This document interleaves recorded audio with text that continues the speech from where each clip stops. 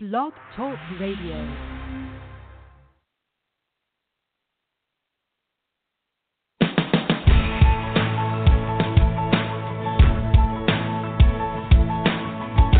All the true worshipers, we don't need no help. Just open your mouth and release that sound that's inside of you. Come on.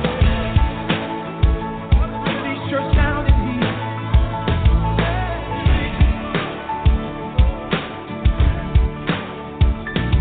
There's beauty in my brokenness. I've got true love instead of pain. There's freedom, though you captured me. I've got joy instead of mourning. There's beauty in my brokenness. I've got true love instead of pain. There's freedom, though you captured me. I've got joy instead of mourning. You give me joy. Down deep in my soul, down deep in my soul, down deep in my soul. Yes, you give me joy. Down deep in my soul, down deep in my soul, down deep in my soul. We all sing it together. Come on.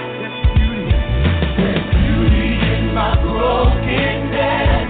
I've got true love instead of pain. Anybody free tonight? There's freedom, though you captured me. Yeah, I've got joy instead of mourning. And you give me joy. Down deep in my soul. Down deep in my soul.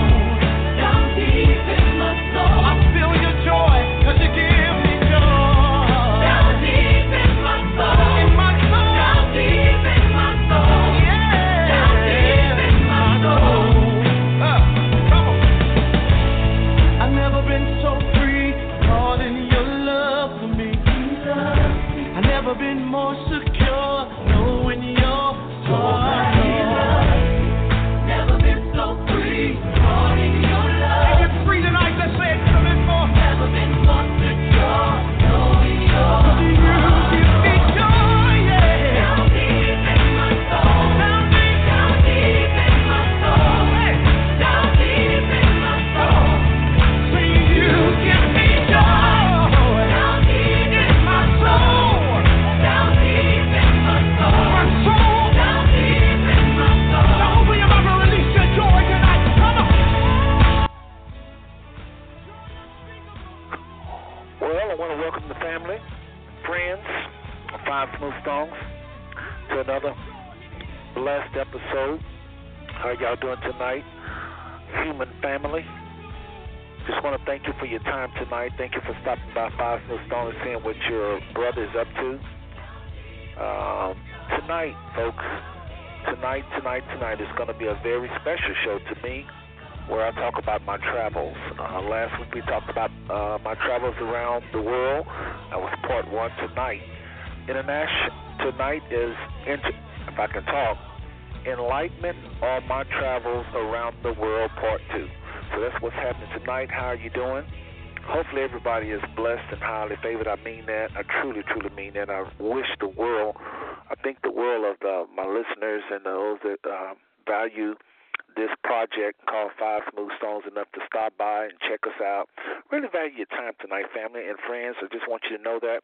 And when I say family, I don't want to confuse anybody. I'm talking about the human family, but I do want to thank my bloodline family for being very supportive of this show, even though we don't do our little family shows, at least for now, until I get some work that somebody wants to put together.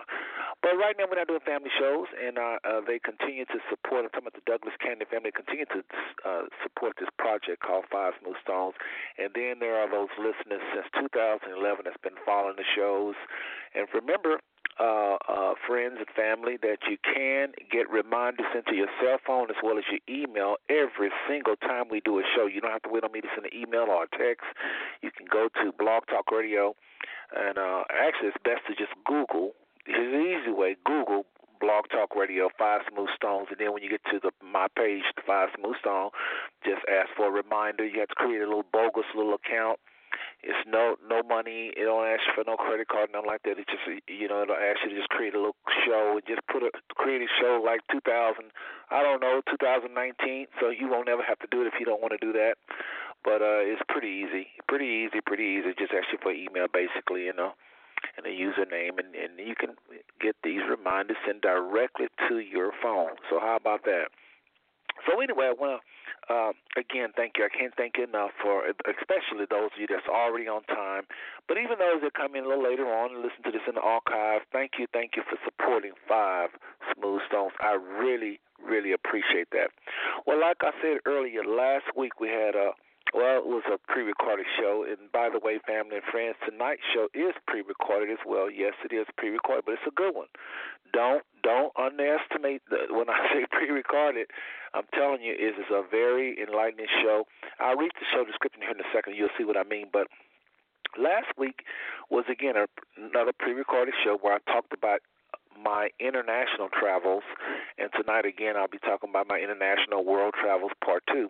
Next week, if the Father say the same, we'll talk about enlightenment on my travels around the USA, part 1, and then the following week, part 2. So this 4 weeks of me talking about travel, but I'm telling you, there is a whole lot to talk about. So I won't be able to tell you everything, but I'll tell you some of the main things, and so I look forward to doing that. So here's what I typed earlier, and I didn't really send this out. I'm not doing a whole lot of emailing everybody because I don't feel I should need to. Some of y'all know the number by now. And so every once in a while I like to see who's going to show up without me sending reminders, just every once in a while, because we all are adults, and some of you should have this number by now and just be tuning in. But it didn't send anything out, and believe it or not, weirdly, sometimes those are the most attended shows. Isn't that strange? You send people reminders and they don't show up, and then you don't send reminders and they do show up. Last week was a very strong show, and I didn't send out anything. So I want to thank everybody again for checking out last week's show. Again, last week's show, what was the name? Enlightenment on My Travels Around the World, Part 1 of 2. Tonight is Part 2 of 2. So earlier I set the show up, and this is what I typed. For those of you that's looking at the show online, it says Enlightenment on My Travels Around the World, Part 2 of 2. Tonight, October the 10th, 2017, 8 p.m. Central Standard Time, Enlightenment on International Travels. Okay, I discussed the most informative experiences with people and events while traveling abroad. Also, the most amazing things to date that have changed me greatly spiritually and others around me. Below are some of the places I've been, and I went on to name some of them. Australia, I went to Cairns in Australia, Ethiopia, Addis Ababa, Egypt, went to Cairo, Suez Canal, and Taba. The Netherlands, I actually was able to go see Holland. India, New Delhi, and Agra. Yeah, that was in India. I think I typed that twice, by the way. It's a little typo. But just happened to see that, so I'll fix that while I'm sitting there saying it. But folks, it's others. You got also, let's see here. We got Israel, of course. I talked about that. Israel last week's show. If you missed last week's show, you really missed me talking about Israel. That's what I talked about a lot last week. But I'm going to hit it a little bit probably tonight as well. Anyway, Jerusalem, Bethlehem, Eilat, some people call it, Dimona, Tiberias, all over Israel. Micronesia, I was able to see the Micronesia Islands, Chuck in particular, Papua New Guinea, Port Moresby, Papua New Guinea, Dominican Republic, Venezuela, Caracas, Italy, I was able to see Milan and Albino. Y'all got to hear me talk about Albino, Italy. I'm telling you, it is amazing what happened there. And you know what this sounded like. Albino sound like albino. You can imagine where I went, right? You got it. But anyway, went on to see France, Great Britain, Paris and France, and went to England, Japan, and went to Tokyo. Tokyo. Got a chance to go to Tokyo. Actually, been to Tokyo a lot, quite a bit, because that was the main hub for me, so I went there a lot. What I missed? Taiwan, Thailand, Spain, St. Thomas, Guam, China, Beijing, Hong Kong, Canada, Toronto. Just a whole lot coming your way, folks. Anyway, this show is a very popular show, very informative show. And one of the things, I'll talk kind of fast because I want to get to the pre-recorded show here. Again, I'm in the studio live. This is live. You listen to me live. But the program actually is going to be pre-recorded, and I'll cue that up here in a second. But really quickly, like I said last week, I've asked the Father 5 questions. And those 5 questions demanded me 5 answers. And those 5 answers to those 5 questions I call 5 smooth stones. 5 smooth stones because they really, really are smooth, the answers that the Father gave me. That's how He works. They are smooth, irrefutable, straight from the Most High. So that's what we call 5 smooth stones. Again, 5 answers. 5 answers. And so that's and one of those questions, I was trying to forgot my train of thought, but one of those questions, family and friends, was, can I see the world? I asked the Father in 1988 because I was just tired of America's version on everything. I was just tired of America's version on everything. So what I did is I just asked the Father, can I see the world? Can I hear another version of Christianity, another version of everything? Because America is full of white supremacy. Everything has a white slant. We're so uneducated. It's so biased. How can you know about world history when all you ever know about is America and basically white countries? You know, and that's what we call whitewash. You know, how can you be a student, a degree person, a PhD person, when all you ever got in history really is the history of so-called white people? When we know by listening to 5 smooth stones, there's no such thing as white people or black people. The Bible doesn't recognize it, neither should we. That was invented, and we talked about that. So hopefully y'all was able to listen to some of those past shows where we talked about the little invention of those classes to divide us. But anyway, I just wanted to know if the Father would allow me to see other places, other versions, because the ministers, the educators, all of them, some meaning very well, some good people meaning very well. Poison is poisoning the whole world, and so I wanted another version. So, and I believe that the Father allowed me, He did allow me, He answered me, and allowed me to see some things, and I'm going to be talking about that tonight again. Enlightenment on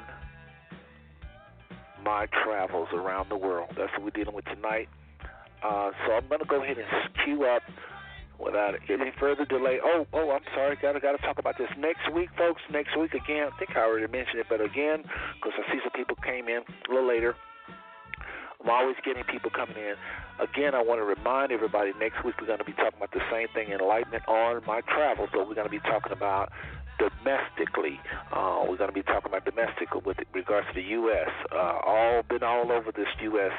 From Seattle to Miami to New York what has happened, people I've met, highly spiritual, informative people that have changed my life with insight, the different things they shared with me as I was able to go to those places. So that's what's happening the next 2 weeks.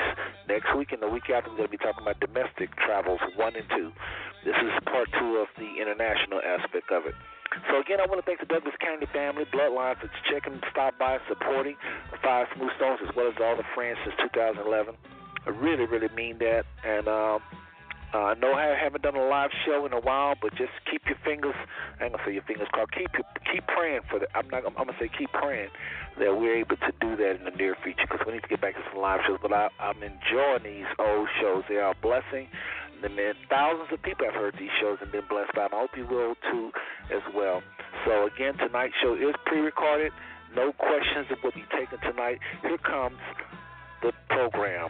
Again, Enlightenment on My Travels All Over the World, Part 2.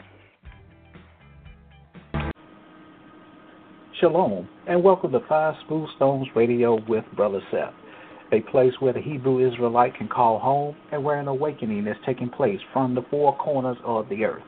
Five Smooth Stones with Brother Seth have compelling and informative programming during the week, starting with on Sundays at 11:30 p.m., Proof of Biblical Hebrews 101. Tuesdays at midnight, Racial Matters and Solutions. Thursdays at midnight, New World Watch Society. And to round out the week on Saturdays, the International Israelite Forum. Check back with Five Smooth Stones for specific times, and all shows are on Central Standard Time. I'm Brother Bobby, a.k.a. Victim 2 Victorious, and these shows have been a blessing to me, and I'm sure they'll be a blessing to you. So come check out Brother Seth here at Five Smooth Stones Radio, where your mind will be expanded, your spirit challenged, and the peace of the Most High reigns supreme. Shalom.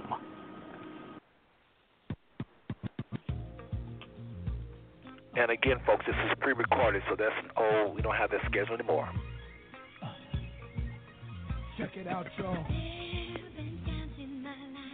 I'm tired and I want to give up. Why's the world getting so crazy? Come too far to die now. If you're a survivor, get up.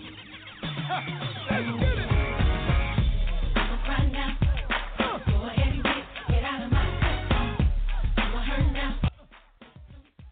Okay, I'll tell you what I'll do since we already have music playing. I'll go ahead and talk through this song because I can't chop it up or anything. Once I start, I can't stop it, so I can't stop the song. It's a part of all one clip.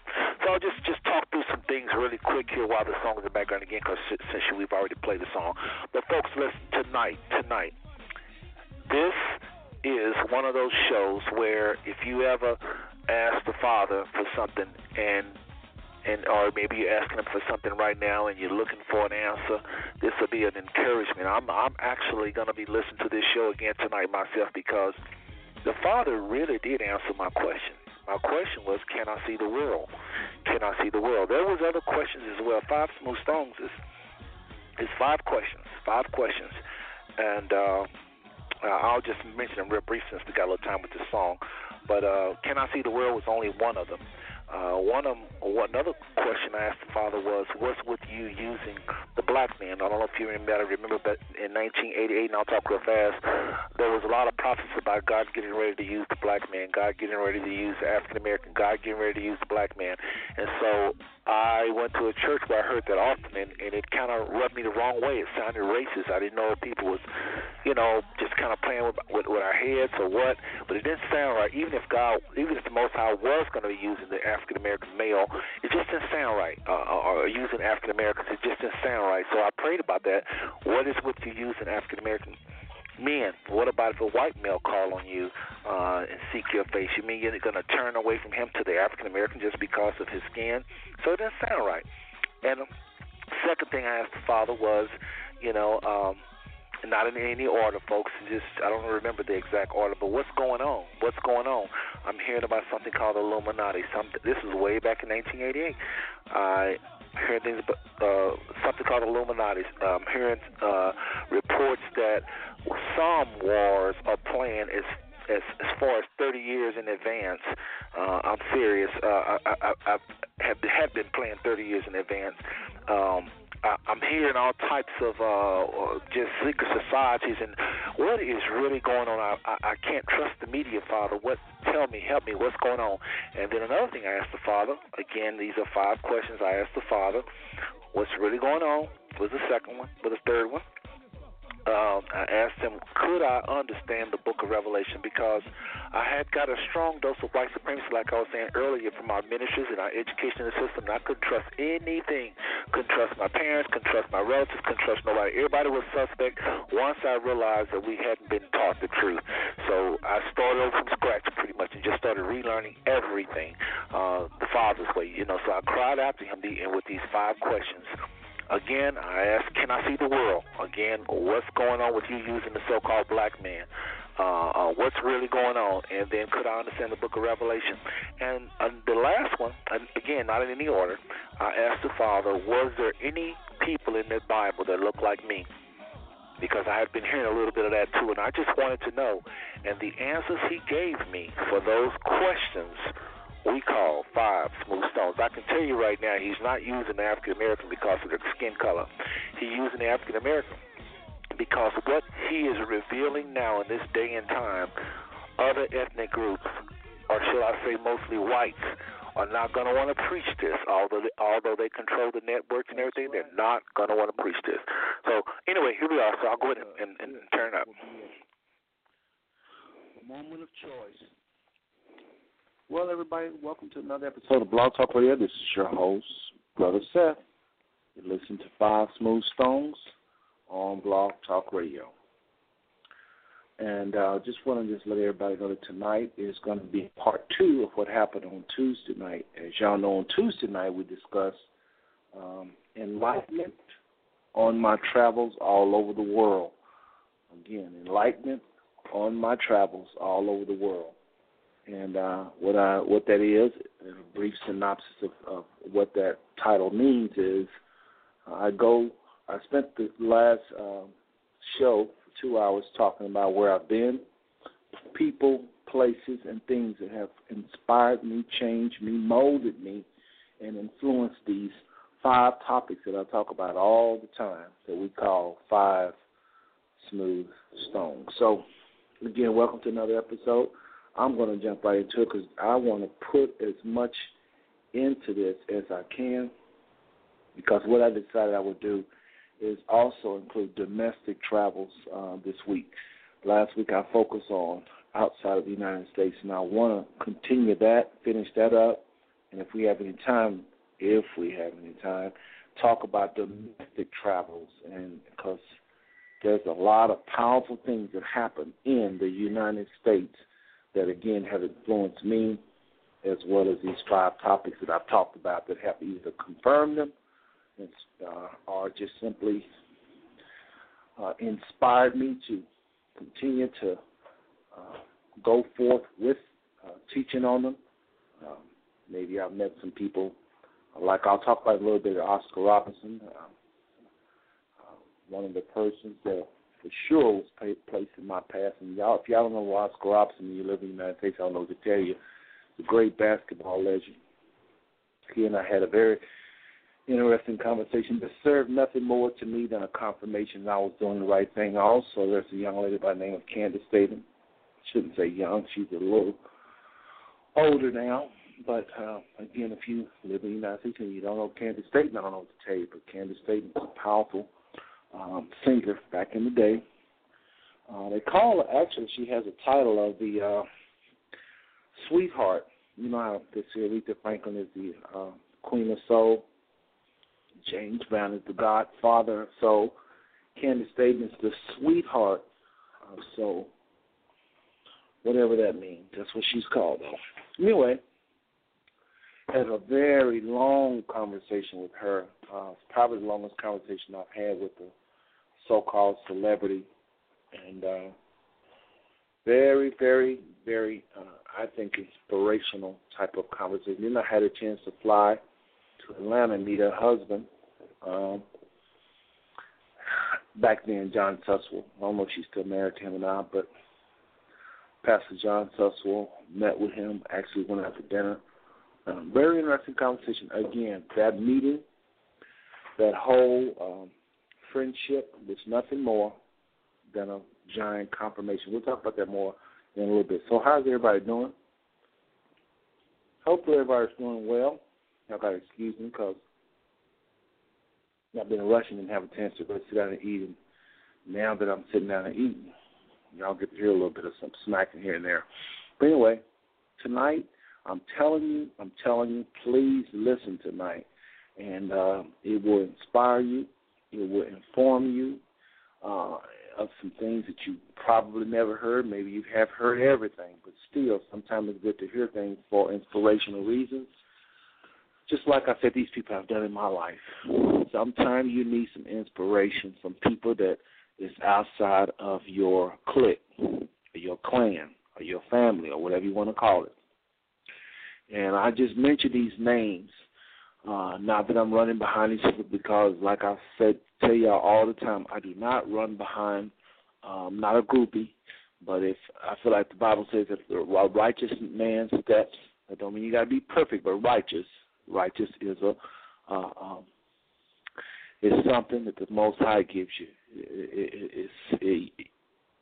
You to be righteous doesn't necessarily mean you have to be perfect, but that's another subject. But the Bible says a righteous man's steps is ordered of the Lord. So that means anybody come across my path, I feel there's a reason. So I have this little rule when I meet celebrities.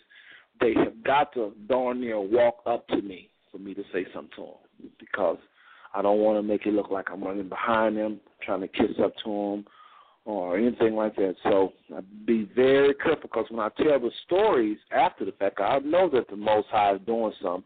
Whenever I meet him, I know he's in the mix. So I make sure that the story will go well, and that I will tell y'all that this person walks up to me, or when I be able to tell the story of what happened with these people, and even people that's not so famous, I want to be able to say that they pursued me, or it was a mutual type of meeting. And I want to be able to also tell you that the conversation flowed was not something I was aggressive with. Some of these people I just walked up to, started talking. Sometimes they brought up the subject. So anyway, we'll talk about that. And again, I only mention these big names because I know they are world figures. People know them all over the world, and that's some of you know. If I mention some other people I've met on the bus station, you won't know who they are, although some of them played a more important role than some of these big names. So I just thought I would do a show talking again about, again, part 2 tonight, enlightenment on my travels, including peoples, places, and things, whereas the first show I pretty much concentrated on the places and the people. Today I'm going to talk about the people, places, and the things that have inspired me, changed me, molded me. And I'm not done. I'm not done with my travels. I'm not done with meeting powerful, inspirational people out there just like you. So hopefully tonight you're doing fine. Hopefully tonight you was able to serve the Most High in some kind of way, show love to your fellow man, because if it's not in love, you're wasting your time. You're just wasting your time. So, again, this is strictly to inform you of it's to enlighten you, inspire you. This show will do a lot of different things tonight. It will not be we will not waste your time, as we never do. Okay, but sometimes you got to talk about where you've been. You got to let other people comment on what you're saying versus just you. So even though I'm doing all the talking, I'm going to be sharing with y'all what other people have to say about things I've talked about. And just to go ahead and read the show's description, the show for tonight, I have a description for the show, and I'm going to read it. It says, tonight, people, places, and things all over the world that has influenced me, and the 5 smooth stones, in parentheses, 5 topics. And then I have a slideshow presentation of Oscar Robinson. And then after Oscar Robinson is Candace Staten, a picture of her, those of y'all who don't know who she is. And then after that I have a picture of, I'm waiting on the slideshow to slide. But there's also on the slideshow C.T. Vivian, who walked with Dr. Martin Luther King. I did talk about C.T. Vivian last week, but I thought I'd put his picture on the show for this week. And another thing, I accidentally erased the show for last week. Hopefully y'all have heard it. If you clicked on this show, chances are you probably heard part 1. But I did contact Blog Talk Radio and let them know to reinstate it, that it was a mistake, and hopefully they'll be able to do that when we'll have that show. Because part 1 I talked about a lot. It's a shame that I clicked that button by mistake, because that had a whole lot of information on it. So anyway, as a matter of fact, let me just go ahead while I'm talking to y'all and see if there's a way I can, I'm sorry, I got sidetracked. C.T. Vivian is on this slideshow, as well as a young lady by the name of Phyllis Stickney. Y'all should know her. She's in a lot of Spike Lee movies. Phyllis Stickney is all over the place. Phyllis Stickney, a movie star, and also Beverly Todd. If you don't know Beverly Todd, I don't know what to tell you. You probably ain't looked at a movie in your life if you've never seen Beverly Todd. Beverly Todd goes to Dimona every single year. At least when I was there, I've always seen her there. So I'm telling you, it's powerful, powerful, powerful woman, Beverly Todd, always going to Israel to get enlightened, plays a very low-key role, but we'll talk about that later. What I was going to say is I'm going to try to go ahead and log into Google. Well, I'll do that later. We'll do that later. So, again, hopefully everybody's doing well. I'm going to go ahead and just start this presentation. I'm not going to hold back at all. We've got a lot to cover, so I'm just going to go ahead and just start with talking about Italy. Okay? Let me just see if I can, hopefully I can do this real quick. Okay, well, let's just take a little short break, and I'll be right back, and that'll give me time to allow some more people to come, and then we'll start off by talking about Italy. Check out Italy. When I went to Italy, I flew to Milan, Italy, and I flew to Milan because I was trying to go to a place called Albino, Italy. I know you are tripping out on albino, but they actually say albino.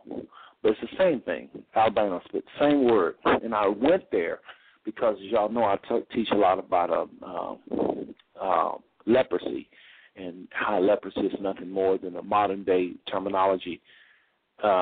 It's nothing more than the modern-day word for albinoism. Albinoism is A type. There's several types of leprosy, and it has nothing to do with what some of y'all thinking right now, all that fingers falling off and blood, pus, and scab. A lot of it has absolutely positively nothing to do with leprosy. Leprosy is the white skin, the whiteness that come out of the scab, the whiteness that come out of the rising. Leprosy always was and is, according to the Bible, nothing more than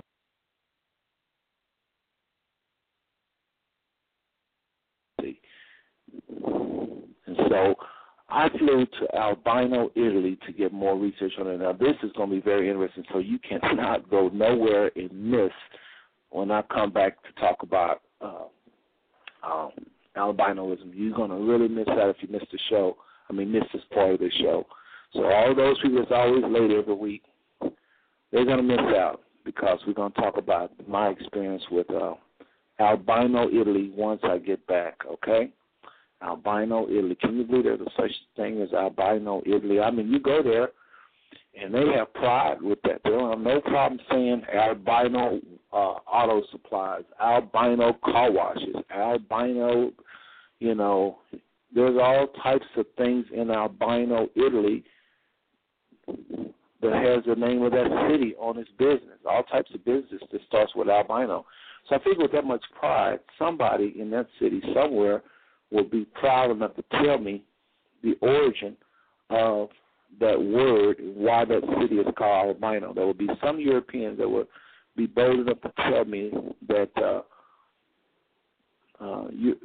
that the bulk of the people initially were descendants of albinos, something to that effect. And so I went to Italy because, get it straight from the horse's mouth. And yeah, it will be very interesting to hear what happened, okay? And I actually have a video of this, of me in Italy researching, asking questions. But we'll talk about it in a second. So y'all stay tuned. It's about to get really interesting up in here, okay? So those of y'all that have been asking about my travels and where I've been and why did I go, this is your night, okay? So y'all have to bear with me. I'm doing my three things at one time, but by the time I come back, I'll be doing one thing at one time. That is talking about Italy and my enlightenment while there. I'll be right back.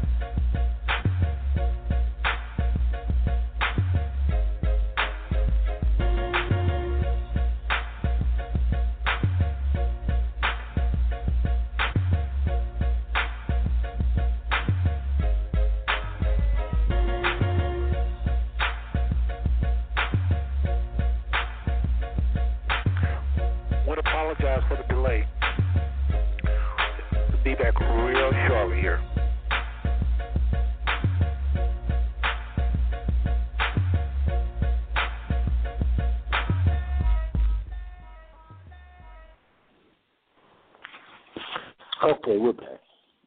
I need to put that little break. Trust me, there was a lot going on there. But anyway, the computer is crashing. I actually had to sign in. But listen, folks, Italy. Let's just talk about Italy, and because we got a lot to squeeze in, all right? And when I talk fast, I don't mean no harm. It's just that I want to cover a lot. We got international and domestic. And, I need that long break. So I know some of y'all probably saying, why'd you take such a long song? But anyway, Italy. I flew into Italy, Milan to be exact, and had a chance to just really see that beautiful place. But nothing can touch the beauty of this place called Albino, Italy. Just look it up on Google it. And if you can, do the street view of Google and walk down those narrow streets and just look at the beauty of the pavement, the roads, at least the roads that I was on. But let's just start from the very beginning. I flew into Milan and took a bus from the airport to the train station, Milan train station, okay? Then at that point, I took a bus to Bergamo. Bergamo is a place, a large city, larger than Albino. Albino, Italy, or Albino as they call it, is a small city. Bergamo is a larger city outside of Milan. So I took let me get it right. I took a bus to the train station, took a train from the bus station, took a bus from the airport to the train station, hopped on the train that said Bergamo, I think it said Bergamo or something, and then took that to another bus station, a smaller bus to Albino. Now, before I did all that, when I first got to the train station, there was this African guy. I got to tell you about this guy.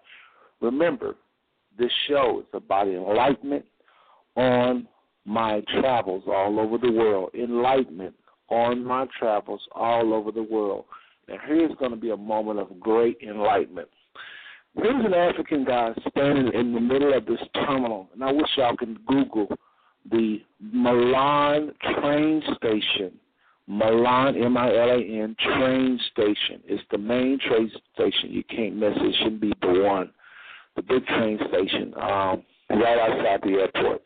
Actually, it's in the city. It's in the city of Milan, the train station. Google it. It's a lot of train tracks. It may be 20 tracks. And anyway, I took this. Before I got on that train, there was this African guy standing there, and he came up to me and he started saying, my brother. You know, he was very excited to see me, and I said, listen, sir. I said, I think you got the wrong person. He said, no, my brother, it's good to see you. It's good to see you. And I'm thinking to myself, man, this dude don't know who I am. And he's thinking I'm somebody. So I kept letting him know, no, sir, no, I'm not who you think. No, I'm not who you think, sir. You got the wrong person. I said, I'm from the United States. And he says something like, welcome. And then he said, you're my brother. I've been waiting for you.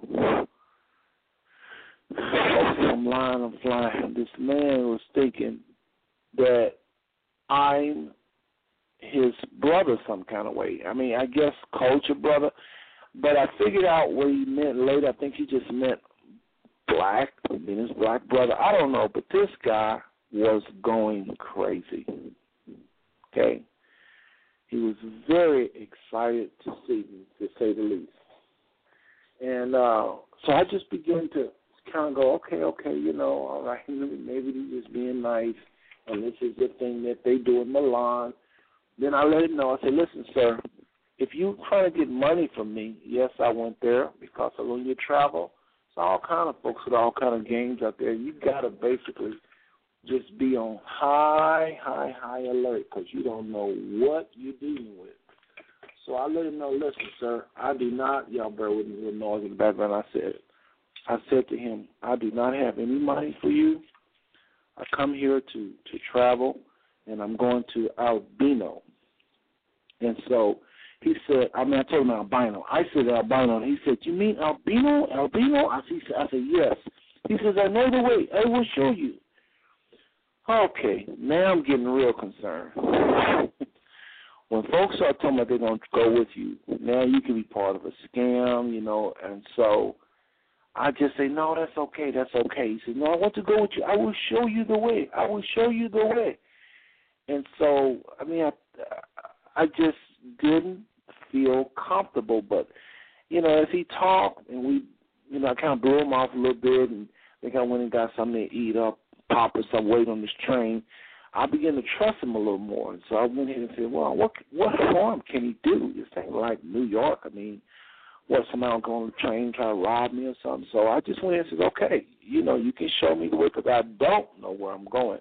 And one other mistake I made in going to Milan is kind of embarrassing, but I'll tell y'all anyway. I had no idea that the people in Milan spoke mostly. Most of the people there, when you get outside of the city of Milan, do not speak English. That's something I didn't know. And so there I was outside of Milan, people speaking Italian or whatever the language is. I think it's Italian. Whatever it was, I forget now. I once knew. But let's see here. Because I'm trying to do 3 things here at one time. But anyway, so I began to trust the guy. So we went ahead and took the bus, the train, jumped on the train, and took the train all the way into Bergamo. From Bergamo, remember, we got to take a bus. So this guy still was hanging along, hadn't got robbed, nothing like that. So I figured, hey, okay, maybe this guy is not as bad as I thought. So I just went ahead and took that bus. We were in the bus for Albino, as they call it, and we took a bus from Albino. Now, while we were in Bergamo, I need to mention that there was a young white lady. Now, I believe that African guy was sent of the Most High, and then looking back at this whole situation, because you have to understand,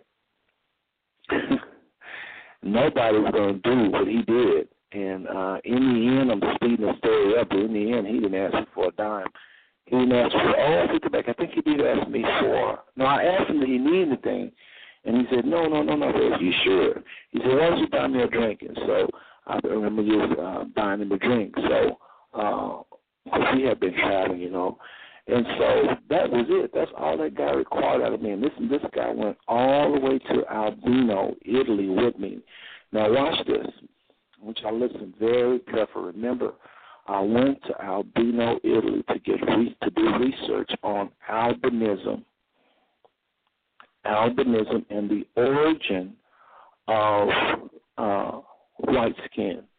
This wasn't a racist trip. This wasn't no anti-white trip.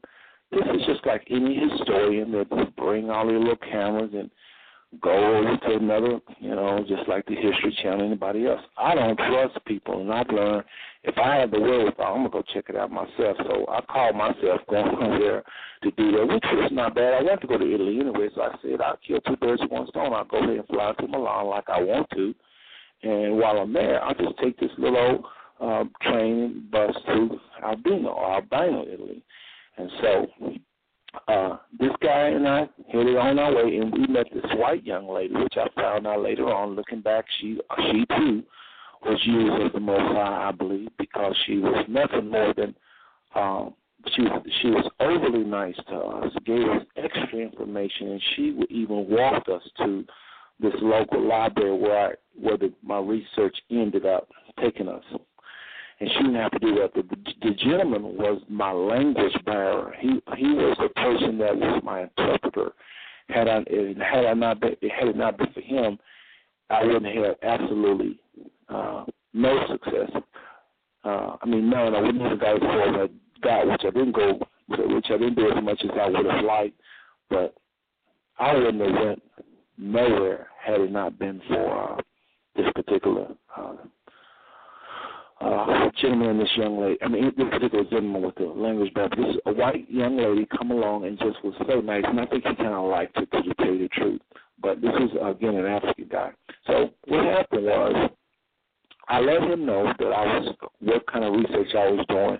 he seemed to didn't care much about it. He said, "Oh, very interesting." And it was hard to understand him, by the way, but he did speak English, so it was kind of hard, but I still could make out what he was saying, and he would interpret what the Italians was saying to me.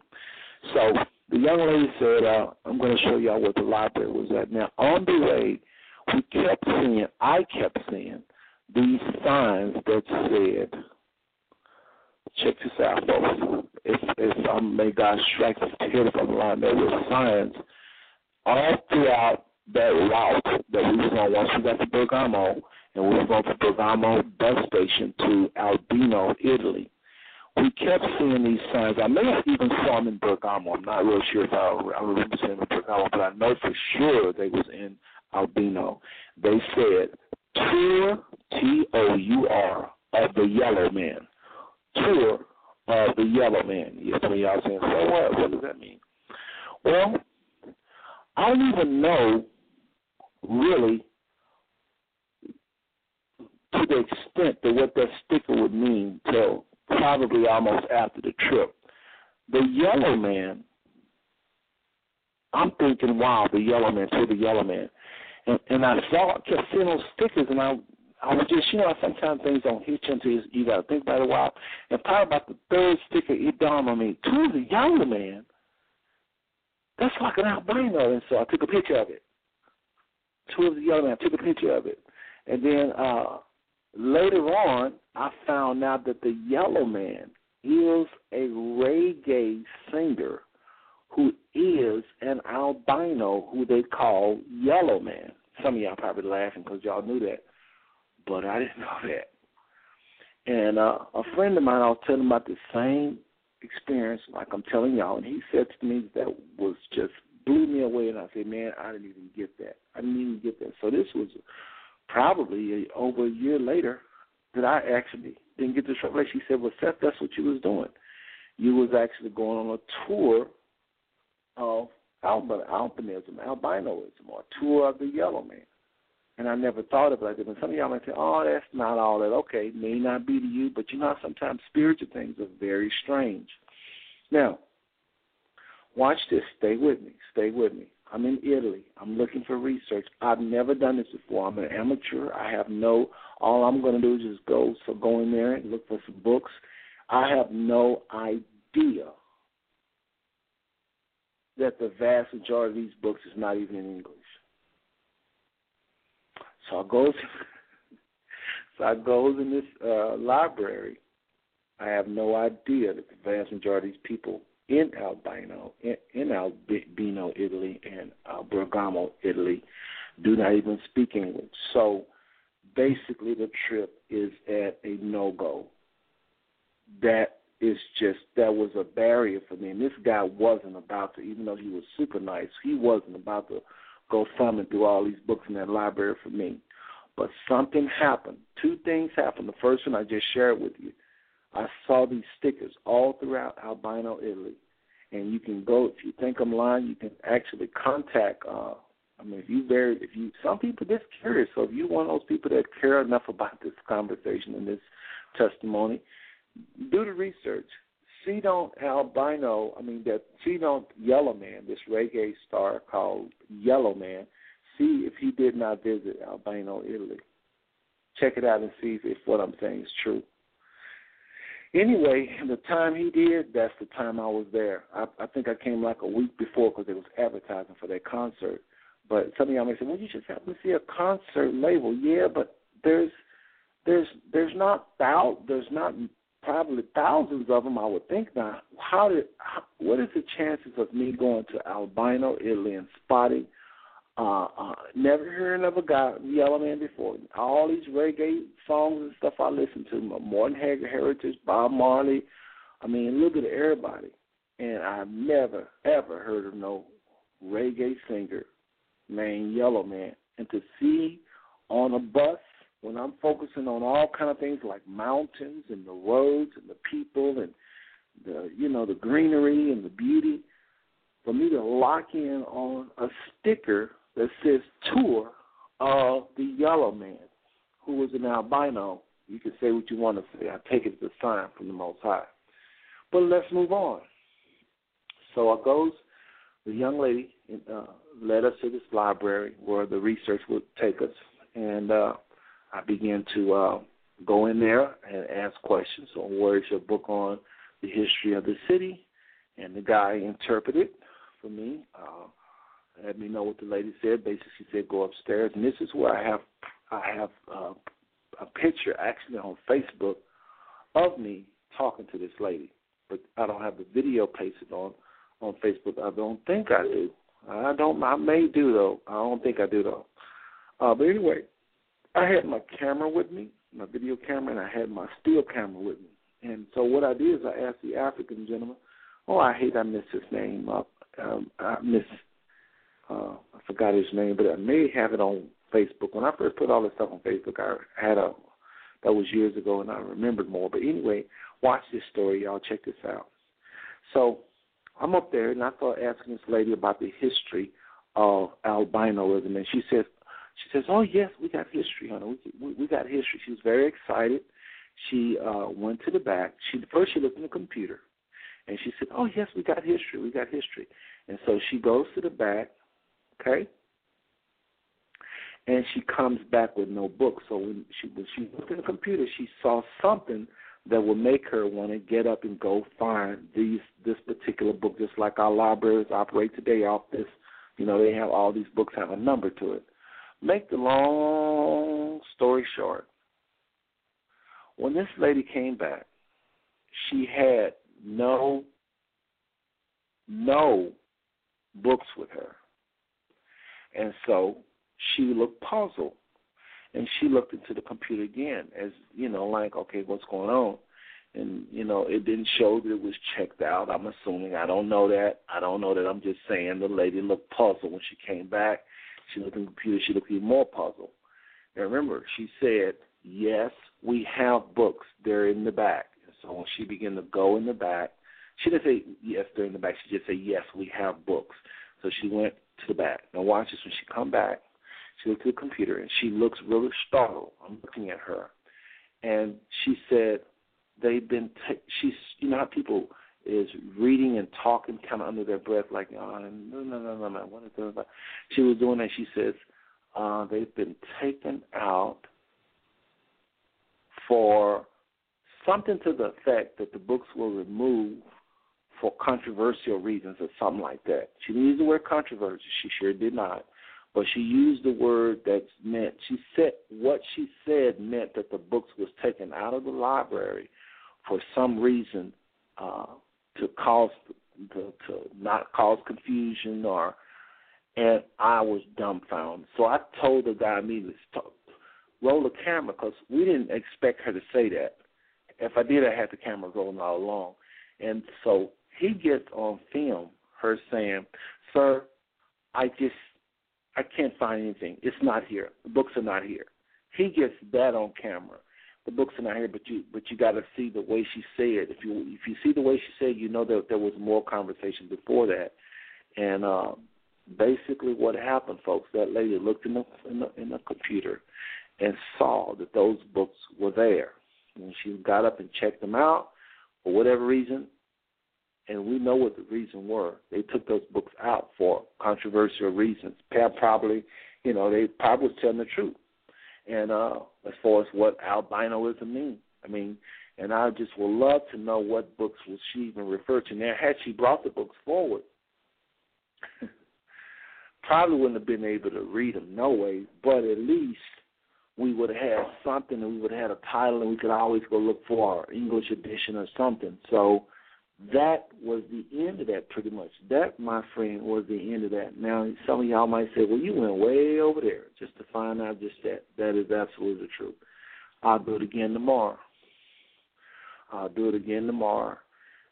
again, if I have the time, the money, and the energy. So I flew all the way there, and I felt like those two things that happened to me was a sign from the Most High that city name had its origin in albinoism, the skin disorder. We don't say disease because in the Bible, albinoism, or a type of leprosy that is also is according to Leviticus 13 and 13. Leviticus 13 and 13 talks about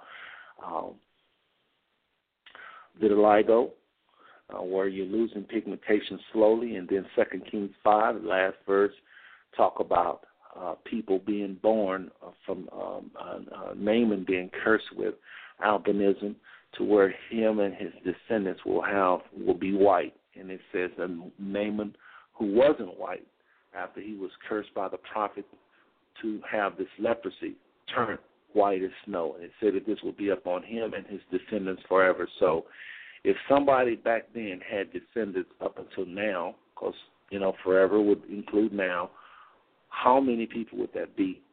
So, and then where did, I'm sorry, I keep saying name, and it's Gehazi that was cursed with leprosy in 2 Kings 5. So I said all that to say that my trip all the way over to Italy, I don't believe was in vain.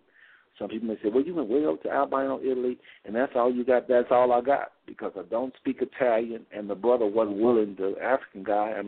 He probably would have had to pay him, but I didn't think to try to even, because that's a lot of research on the spot there. Remember, the lady couldn't find the books that she said that she saw first. But then into the trip that a woman would sit there and say, yes, we got those books, and she go to the back and come back looking dumbfounded, and then look in the computer and say they was taken out of the library for political reason or whatever she said. That, my friend, made my day. It made me know that there was something behind all that. So I continued to look around the library to find other signs of this town, this small town outside of Bergamo, Italy, outside of Milan, looking for other signs of why the town was named Albino, and why there's businesses around in the town named Albino. Everybody named their businesses after towns. Like if you live in Los Angeles, you might say Los Angeles Car Wash, a Los Angeles Brake Shop, a Los Angeles Grocery Store. That's normal. But I thought it was very odd that people would take so much pride in the name albino or albino, and it's spelled the exact same way, folks, Albino. Can you believe it? Brother Seth went all the way to Albino, Italy. So, again, very interesting travels to say the least. The Most High, I know, put that African guy in my path, too. And that was another part of the revelation. Y'all may say, well, that didn't have nothing to do with the leprosy or the albinoism. Yeah, but try going somewhere and have your own interpreter there waiting for you, and if you don't plan it and pay them. This guy did this for me, free of charge. Stayed with me the whole day. We're talking about hours and hours and hours and hours. This guy was there with me. We took that train all the way to Bergamo, and that train cost money. Then he took a bus from Bergamo to Albino. So I think that trip was a success. Now, another thing, before I leave Milan, I stopped by this church. It's called, what is that name? This is a very powerful cathedral, Duomo. Did I get that right? Duomo? I think I got that right. Duomo. It means cathedral. And we stopped by this Duomo in Milan, and this is where the little pigeons come up to you, and you can feed them out of your hand. And so I took lots of pictures on Facebook. Y'all just simply click on the Facebook link on the front page. That's blogtalkradio.com/5_smooth_stones. Go to that front page, click on the Facebook, and go to my travel photos, and you will see me at this Duomo in Milan, Italy. I go into this, that's what it's called, Duomo, Duomo. This church got some very wicked history behind it. It's a long story what these Duomos are all over Italy. But anyway, so I goes into this church. And, again, for those of y'all just tuning in, again, you listen to Brother Seth. This is Five Smooth Stones. Normally we deal with a New World Order. Tonight we're having a special show where I'm finishing up what I started on Tuesday, show that we call Enlightenment on my travels all over the world. And last Tuesday I talked about international people, places, and things that have changed me, helped mold me, And tonight I'm finishing that up. We're going to talk about the other international places I've been, other international people, places, and things. Also, we're going to talk about some domestic people, places, and things that have just profoundly changed me. And also we'll talk about some influential people, some of y'all call them celebrities, that I've met that have influenced me as well. Sometimes it was nothing more than encouragement. Sometimes it was a little more than that. So we'll talk about that. Okay, so anyway, it goes into this Duomo, and this, I mean, you got to, if you're online right now, type in the word D-U-O-M-O on Google and look at a picture of the Duomo, the main one that's in Milan. It is beautiful, but the history of this place is just wicked. If you just did a Google search and image, look down at that second image, click on that. I've stood right in front of that building. It's like a white building. It's a bunch of, I don't know what you call those little steeples or whatever.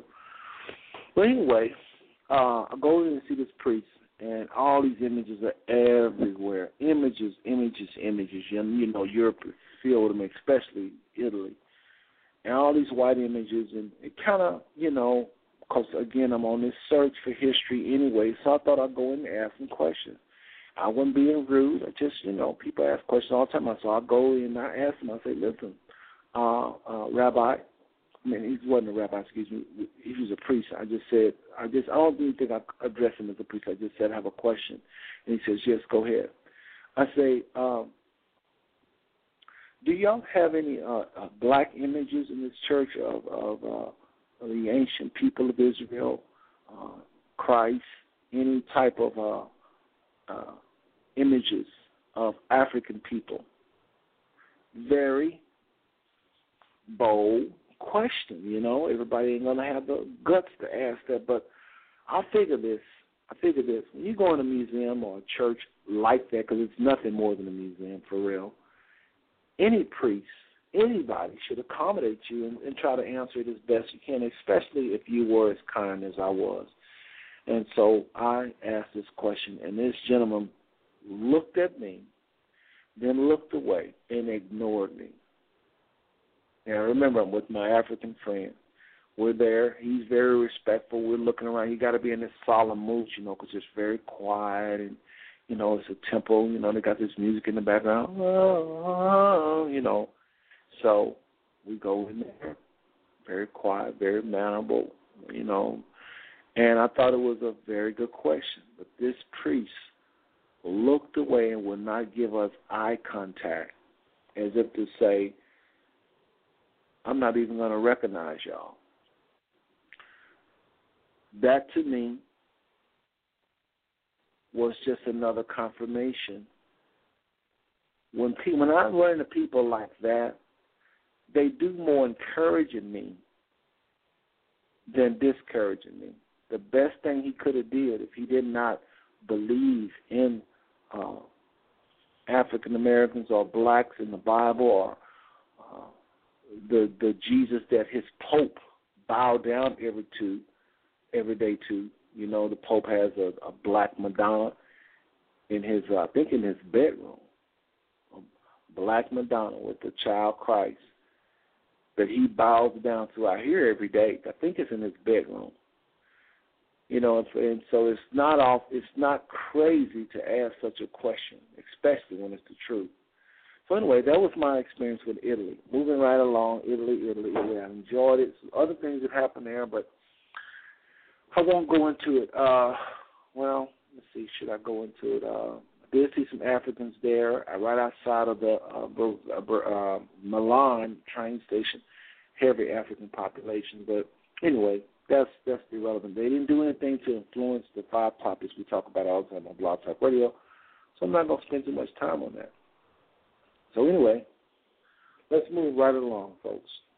Now, I want to go ahead and talk about another place I visited, and I actually hit on it last week, and that was Papua New Guinea. One of the things that I failed to mention when I talk about Papua New Guinea is a young brother. Well, he wasn't a young guy, an older gentleman I met there at the airport at Port Moresby Airport. I walked in there, and Reverend Pandy was doing something, and I happened to see this gentleman. He was very dark-skinned, and that's why I walked up to this guy, because he was so dark. And remember, I take these trips, and one of the reasons I go some places is I'm just curious. Folks, I just want to know truth. Whatever it is, I'm willing to accept it. I just want to know truth. I do not trust the American media. They will have you hating yourselves, and they will be having you hating your brothers and sisters. I'm talking about not just African Americans, but your white brothers and sisters, because that's what they do. That's what the powers that be that controls these stations want. And, because when you can divide, you can conquer. Some of y'all don't believe that, but it's the honest to God truth. These people are very powerful and they're very wicked, and they are possessed or directed by Satan, I believe himself, or evil spirits, I should say. Make the long story short, just bear with me here. So anyway, I goes into a Methodist airport, see this very dark-skinned guy. Now, y'all listen to this. This guy, I asked him, how you doing, sir? You know, I'm just making conversation because I'm curious. I got to know, why is this guy as dark as he is? Nobody in Papua New Guinea I saw was that dark. I found out later if they were that dark, they was from the same place. He's from a place called Bougainville. Bougainville. Bougainville, Bougainville. And you got to understand what Bougainville is. Bougainville is this island. If you do some research on Bougainville, you'll find out they was in a fierce battle with the Europeans for the same thing we're fighting in the United States. Now, I didn't ask him, how did y'all arrive at your island? But because I was so moved by, I'm just going to be honest with you, I was sidetracked by just how dark this man was. I mean, I just don't see that many people that dark nowhere ever. And so he was beginning to show me that how everybody in that country was his hue, his skin color. And I said, really? So you know me, I got to verify everything people say, because you just never know. Folks will tell you stuff and it'll be wrong. So I went ahead and researched it. I mean, he should know he's from there, but still I want to see it for myself. And lo and behold, if you look up Bougainville right now, Bougainville, it's an island right outside Australia, right outside Papua New Guinea, you will see some of the darkest people on the planet. All of them is that hue. How and why they're that, I don't know. But I tell you one thing, I bet you money and I'm not a bet man, I just say that. But I bet if I did research, I guarantee you they probably got to that island from Africa in slave ships. I will put money on it. And I bet you, if I did research, those whites that rule in their land will probably have them going through some of the same things we're going through. And if they are, and they continue to meet other qualifications or other characteristics or other prophecies that's mentioned in Deuteronomy 28, you know where I'm going with this. They are nothing more than one of those scattered, lost tribes. Okay? But I brought this up to share with y'all that you know how we talk about racism and how it's universal and how that there are black people all over the world that are going through this. And this is not just an American thing. We talk about racism so much on this show. But here it is, and I mean, these people into a fight with these Europeans. They're dying, and they're fighting, and I mean, it's just brutal. And but you know what? I could be wrong. Maybe they wasn't brought there in slave ships. They could be some of the natives, you know.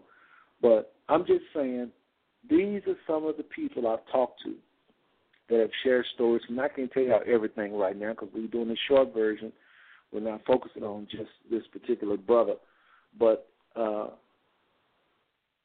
this is just to show y'all that racism is real, that Europeans, not all Europeans, but a lot of them are going all over the world, and they are fulfilling prophecy without them even knowing what the prophecy says. Europe is doing what Europe has been called to do. And the Most High have called this country, called this nation. And just like he did in Jeremiah 1, just like he did in the book of Joel chapter 2, he talks about a nation from the north that he would call to chastise the entire world. Read it for yourself. Do not take my word for it. I can be deceived. I can be ignorant. I can be uneducated. Read it for yourself. I guarantee if you read Jeremiah 1, you're going to see where the Most High said that he will call a nation from the north. He says it like this. He will call all of the families of the nations of the north into Jerusalem. Okay? And he will utter his judgments against his people. He said he will scatter them throughout the four corners. That's in other parts of the Bible. But Jeremiah 1 talks about him sending all of the nations north of Israel, all of the families, as we call it, into Jerusalem, judging his people, the chosen so-called Jews or Israelites or Hebrews. All right? But other parts of the Bible, it talks about it in a more clear way. That's clear to me. That's crystal clear. But other parts of the Bible, it'll say the north. Okay? Joel 2 says they're going to come from the north. But even Jeremiah says all the nations of the north. So there's two scriptures right there, two passages where you can see clearly that the Most High have called these people from the north to occupy, to rule, to enslave. And he went on to say in Joel 2 that they were to be destructive. Yet he called them, he calls them his army, but yet they're destructive. But yet he calls them his army, but yet he said they're destructive. So those of y'all that don't believe the Most High will do such a thing, read up on this. We get a strong concordance and look up the word north, N-O-R-T-H, and look at how many times he said a whirlwind coming from the north, a wicked nation coming from the north, woe he that coming from the north. But then he goes on to say that he called them. See, when the Most High people act up, he often used other nations to chastise his nation. But these people from the north, it's even worse than that, because he actually said that nobody on the planet is going to escape these people. So a lot of what we've seen is coming out of Europe and European dominance is strictly biblical. It's not racist, it's biblical. It's biblical. The Most High has called them for a season. The good news is I believe that season is over with. But I cannot deny that like a lot of them say, that they have been called of the Most High to do what they do. I can't deny that. It's all throughout the book. We just got to know that the Most High is behind it and not them. The Most High is the one that's come against his people because his people turned their back on him. This is Bible all day long. Moving right along, talking about different nations, talking about other countries I've been to. Again, that was in Papua New Guinea, young man from Bougainville. Y'all check out last week's show. And again, for those of y'all just tuning in, I did accidentally cancel that show, but Blog Talk, I left a message for them to look into reinstating that part one. Part one, I dealt with the countries.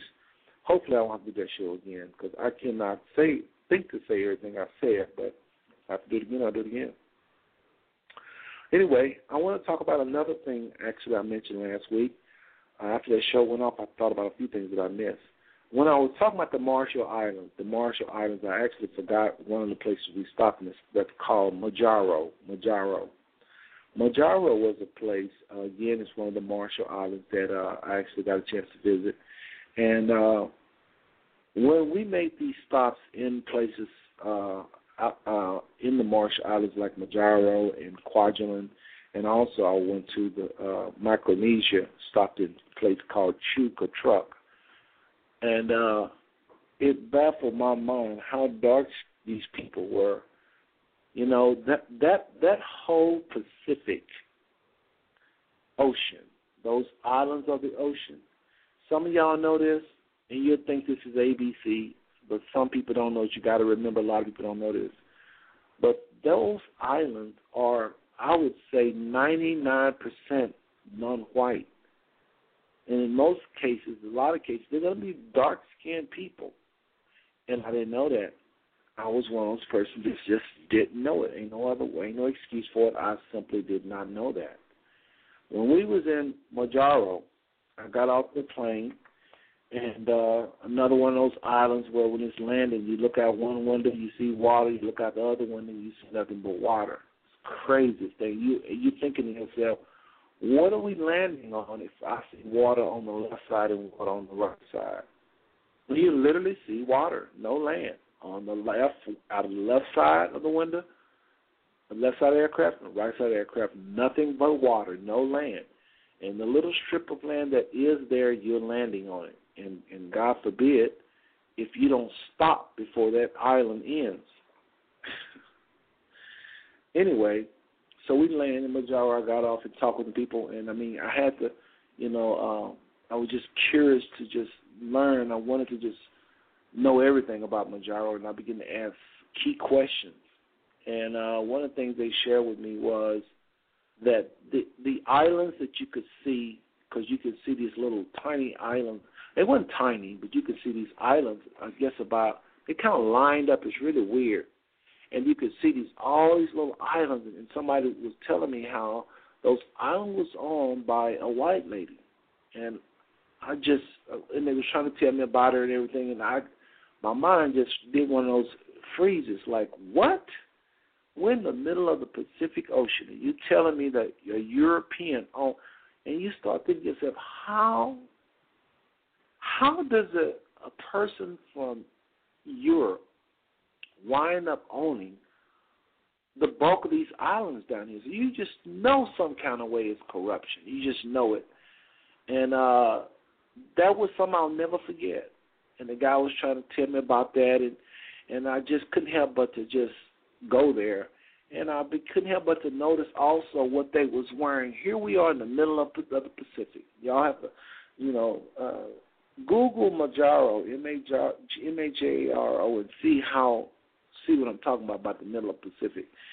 And there you are, and you're still affected by Europeans and their dominance, because y'all know. Anyway, so I may say, well, maybe some native people had it and they bought it from them. Well, maybe so. But I doubt it, because that's not the way Europeans do. Go someplace, see something, and buy it. Oftentimes when they see something, it's taken. And I could be wrong. Maybe they did buy it. But I would, if I was a bed man again, I would say that that's not the case, especially with people that seem to be what some people call uneducated. They're very educated in their own culture, but they may not be savvy and, easy to trick, Anyway, that was Majaro. And, I forgot the main thing. Another thing I was going to say is how these people had afros, very dark skin, and they wore American-style clothing, very influenced by American culture, even way out in the Marshall Islands. That was a trip. Okay, moving right along. I want to talk about India. Actually, I talked about India enough last show. We won't do India. Well, let's talk about Guam. Guam was an interesting trip. Guam was a trip that actually there was a miracle that I call it a miracle. Y'all might not call it a miracle. I definitely call it a miracle. I went to Guam, and my wife said before I left that she had a friend in Cincinnati that moved to Guam, and she said, you might happen to run up on him. If you do, I say, Arlene, there is no way in the world I'm going to run out of all these millions of people in Guam. I'm going to run into your friend. It's just unheard of. It's like you say you're going to Japan and say hi to my friend there. It ain't going to happen. I don't know your friend. I don't know how to meet him. So I got to tell you this story before I forget. I did go to Guam. I had a good time. Ended up meeting a friend of mine. Been to Guam actually several times, but this is one of the the time I remember the most because of my supervisor, Tom Delgado from Continental, actually accompanied me on the trip. It just was one of those flukes. Remember, the Most High, I keep telling y'all, he'll set me up with people. I mean, it ain't just the travel. It's who I meet. It's what they say, things they share. Anyway, moving right along. So I'm goes to Guam, and I found out I'm on a plane. I see my supervisor, and he says, I said, "Are you going to Guam?" He said, "Yeah." And I was thinking, I don't know if I want to be hanging out with him because that whole supervisor thing. You don't know if he's going to be cool or not on the trip. So he probably was thinking the same thing. I don't know if I want Seth hang with me because we have this working relationship and I might not like him. But it ended up working out beautifully. I met his wife, his girlfriend. No, it ain't even his girlfriend. He says his friend, but they seem awfully close for friends. But anyway, I probably shouldn't have said that because he may listen to the show one day. But anyway, Mr. Delgado accompanied me on the Guam trip and ended up taking me all over that island. Now, I told you I've been before, but I've been before with Reverend Pandy, and it's very limited. We don't know a whole lot as far as Guam. So, but that Mr. Delgado and his friend took us places, beautiful places, Lover's Point, where these legend has it that these two young people very much in love, parents said they had to split, and they were so hurt and devastated by it, they decided to tear their hair in a knot, put their hair in a knot, and jump off this peak in Guam. I think it's the tallest peak in Guam. And so they jump off this mountain, I guess you can call it, and they built this really nice, just type in Lover's Point, Guam, and you can see it better than I can tell you. But it's a very nice little area at the top on the peak of this mountain and or this hill or whatever you call it. And we went up there, went all over Guam. Guam is so modern, so new, so nice. It's so clean. And then there's an old Guam that's almost like you're back in the Bush days. Not Bush days, not that. It's not that. It's more like just old Guam, very rural. We'll just say rural, stick with that. But, I mean, a lot of people burning, in a lot of these countries, they'll be burning a bunch of things before they get rid of the wood. And there was a lot of, I remember smelling in Papua New Guinea and a lot of other places I go. But they already burn a lot of things. But anyway, we've got to go all over Guam. And another thing, I'm glad I thought about this, but in Guam, we was driving, and this place is so beautiful, y'all. Please go to Facebook and look at my Guam pictures.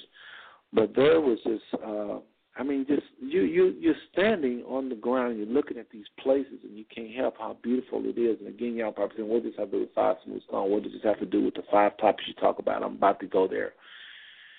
I'm standing on this ground. I'm saying to myself, man, this is so beautiful. It's like I'm looking at a picture, a postcard. It's how beautiful Guam was. In the rural parts, all over really, especially in the downtown area too. But I saw these gigantic pictures. They was like, I know, a good 15 feet of Christ. And if you see these photos of I don't even know what you call them, billboards, really. But they like a life-size, slightly bigger than a life-size portrait of Christ. And very little words on it. Mainly this gigantic picture is what hits you, more than a few words that's on there. And they're all over rural Guam. And you think to yourself, what were these missionaries thinking? I mean, what does it have to do with Christ? What does it have to do with the gospel? Oh, my goodness, y'all got to see that. Maybe one day I can find one on Google and let you see it. But I know what they're doing with those images. It's more than pushing the gospel. And this is what actually is ruining the churches, these images. John, the scripture said that we're not supposed to even have these images of Christ's deity, images of deity. Did y'all know that? Yeah, pictures of Moses and patriarchs, but you're not supposed to have any images of Christ or what you think the Father looked like. Not supposed to.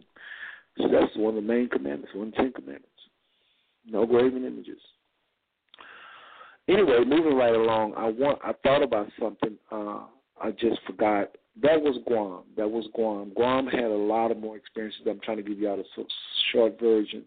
If I think of something, I'll bring it back up. My mind is kind of a little tired, to be honest with y'all. But Guam was a blessing. I went there several times. Every time I go there, every time I go to different experiences. So I have to just think for a minute, and I'll think of something else in Guam. But I want to jump back over to Papua New Guinea for some I forgot to share with y'all about. Again, things that have enlightened me on my travels around the world. Now, we're in Papua New Guinea. Reverend Pandy decides that he wanted me to stay with these missionaries. I mean, you know, being a minister myself, and he is one, and he decided this is where I want you to stay. You don't like this. I didn't want to stay with him because Reverend Pandy wanted to see his people in highlands of Papua New Guinea, and I did not want to go there. I had no electricity. I mean, they lived back like they did thousands of years ago. I mean, when it get dark, you get dark. He talked about the snakes. They were everywhere. I just decided. So he said, you know what? Brother said, I want you to just stay here. So I did.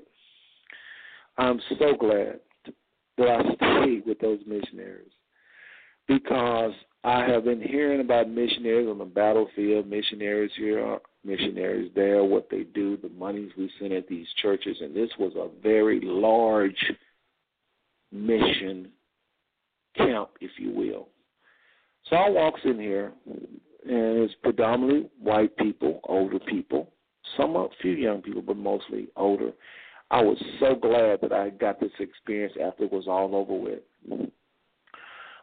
They, we paid them and all because it still cost, and the rooms were nice.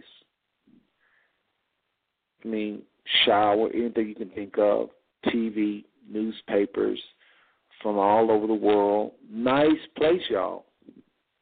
And that was part of my problem. There's nothing wrong to having nice things, but you got to see how these people live. They lived in a fenced-off area. It was a very strong statement that we are different from these people. That's all I can get from living there. And I never, the people that was there, I never saw them go out. Never saw them go out and do no ministry. Nobody never invited me to go and do ministry. There was no talk of ministry. I didn't overhear any conversations about ministry. I never saw nothing like things you think missionaries would have on a mission field. I'm sure they probably had them there somewhere. I didn't look in every single closet, but I mean, you know how it is when you're on the mission field. You have your pamphlets, you have this, you have that. I never saw no sign that these people ever leave their place. And I mean, this was a place with a lot of rooms. A lot of people was there from all over the world calling themselves missionaries, ministers. They had 3 breakfasts, three meals a day. Nobody invited me to any meal. Nobody. I mean, I felt such a strong sense of racism. I tried to get the pen to understand just because people like you, you meet them somewhere, some convention, that don't mean they want you to stay with them. He had a hard time understanding, but before it was over with, Reverend Pan understood what I was saying. I began to point out little things. I was saying some people, they don't like nothing different.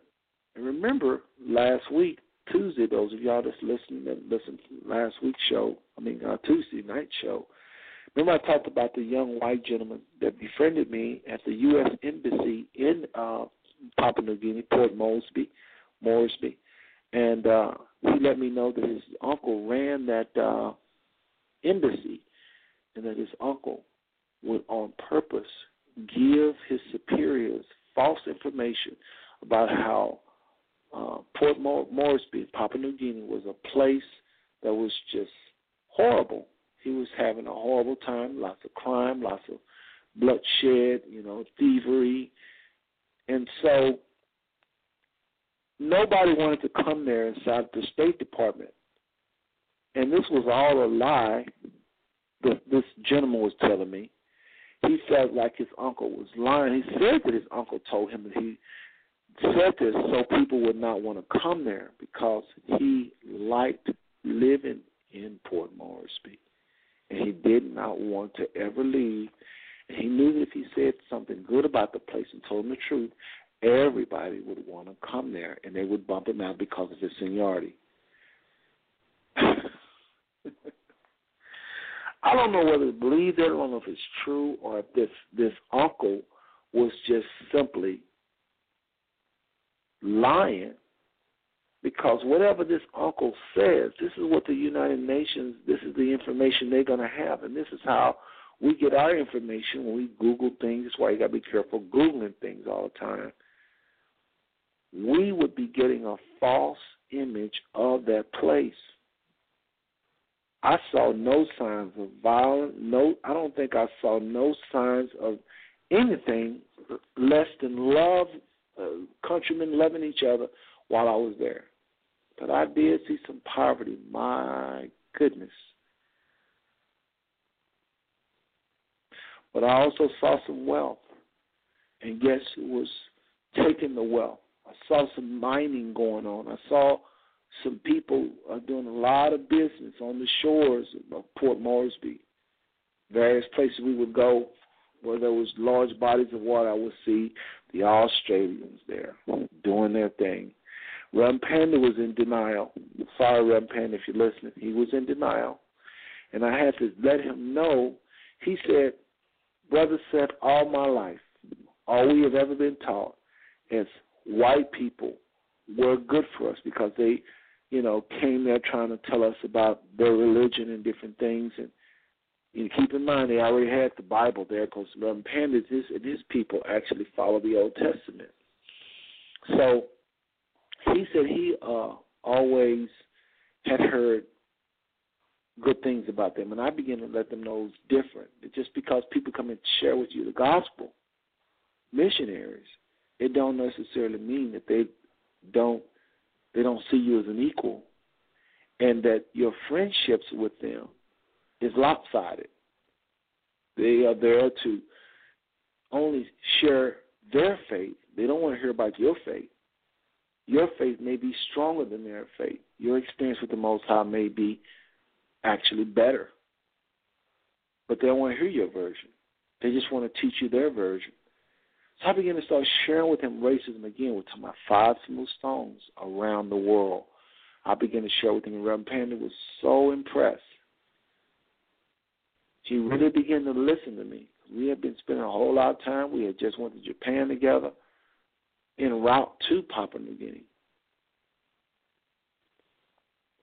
The long way, of course. But we did. We had to go through Guam and Narita. So Reverend Panda ended up taking me to, believe it or not, their Congress, what is equivalent to our Capitol Hill. You know how you have Capitol Hill where all those politicians are. Reverend Panda took me to Papua New Guinea's Capitol Hill. And I have a picture of that on Facebook. And he wanted me to share with the officials there this concept that I had on Caucasian. And I was blown away that he would think that there was something to even talk about it. It would seem like to be common knowledge. And again, this is not all white people. I'm not on no hate thing, y'all. I'm just being very real. Europeans that went all over the world with this "Do you love Jesus" message, and you look up, you say yes to Jesus, you think, and you look up and you don't own nothing, you don't run nothing, they're taking over your country, they're taking over everything. They went into Africa, waving the Bible, and just exploiting everything from those people to this day. So, yes, we welcome Christ. We welcome Yahweh, Son, in our hearts, in our minds, in our culture, absolutely. But we do not and you should not, even to my white brothers and sisters. If I can say white, because y'all know I don't even believe in the concept of white and black. As much as I talk about it, so y'all know what I'm talking about, but I don't even believe in that. We really all one family, different degrees of melanin. But even if you find yourself with less melanin or a white person, you should say yes to Christ and no to white supremacy, because the Bible were not full of white people. And it's either you should not put up any images or you should put up images of people like Moses, the proper representation of who they were. Anyway, moving right along, I don't want to get off on that too much. So, let's talk about Brazil. Brazil was, y'all know St. Paulo is probably the largest city in the world. It's out of them, Tokyo and Mexico City. Largest cities in the world. Largest cities in the world. I got a chance to go to St. Paulo. I didn't spend a lot of time there because I was en route to Rio. Got to Rio de Janeiro. I wanted to go because I've heard so many lies about, and I knew there was lies. I knew it just couldn't be true. So I wanted to go and see Rio, the culture, the people, looking for people, places, and things, just researching, going out there looking to get knowledge and to also be the tourist. Well, I went there, went to all of the different attractions, Christ Mountain, where the big statue is, took a picture there. It's on Facebook. Check out my Brazil photos. But something I got to see that was very important to me was Carnival. And I know y'all thinking right now in y'all mind, Carnival? Carnival? Ain't that a place where everybody running around with topless? And I knew beyond a shadow of doubt. Well, I didn't know beyond a shadow of doubt, but I suspected that the media again lied about these people. And when I went to Carnival, it was just like I thought. Folks, Carnival, I don't think I saw one person with topless. Not one. I did see a whole lot of children, families at Carnival, at the stadium. I saw every float that went past. I saw it from beginning to end. I don't think I left early. I know I came in when all the people came in, left when all the people left. I saw the whole thing the day I was there. I didn't see none of the crazy stuff y'all hear about. People have been lying on African people for a very long time. This is why you cannot trust the American media on nothing. And again, I forget about my people in the chat room and on the phone lines. Please, if you have any questions or comments, please press 1 on the phone, and in the chat room, just comment, okay? I'm not really watching the chat room like I normally do because I really am trying to cover so much tonight. This is the most stuff I've ever covered on the show. Tonight's show, I have a whole lot of stuff, and I'm not going fast enough because I keep thinking of things to say. But Carnival was nothing like y'all hear about. Those people was clothed. They was having a good time. It was a family-type environment. Sorry, we've been lied to. Don't trust nothing you see. I know now sometimes they'll show pictures and stuff. I don't know where they'll get those pictures from. I'm telling y'all. I walked all around Carnival because I was just meeting people. You know how I am. Being a little amateur. I'm not even saying amateur because knowledge is knowledge. We have to get it, you know. So anyway, that was Brazil. Had a wonderful time in Brazil. Went down on Copacabana Beach. That's where they was dressed more skimpy. But I'm talking about Carnival was nothing like that. And I'm trying to think what else relating to 5 smooth stones about my Brazil trip do I need to share with y'all. But anyway, moving right along, I also had a chance to go to Thailand. Wasn't there alone. I wasn't there alone to research anything. Just happened to mention I have it down here. But I did have a chance to go there. I'm trying to think if there was anything that because Thailand was major for me. I really wanted to do the Hebrew thing where I go and look at the different Eskimos, the ethnic people that was there, but my trip ended up being shorter than I thought. So anyway, we'll move on because that's not nothing related there. Because we got to also cover domestic, and it's 12:29.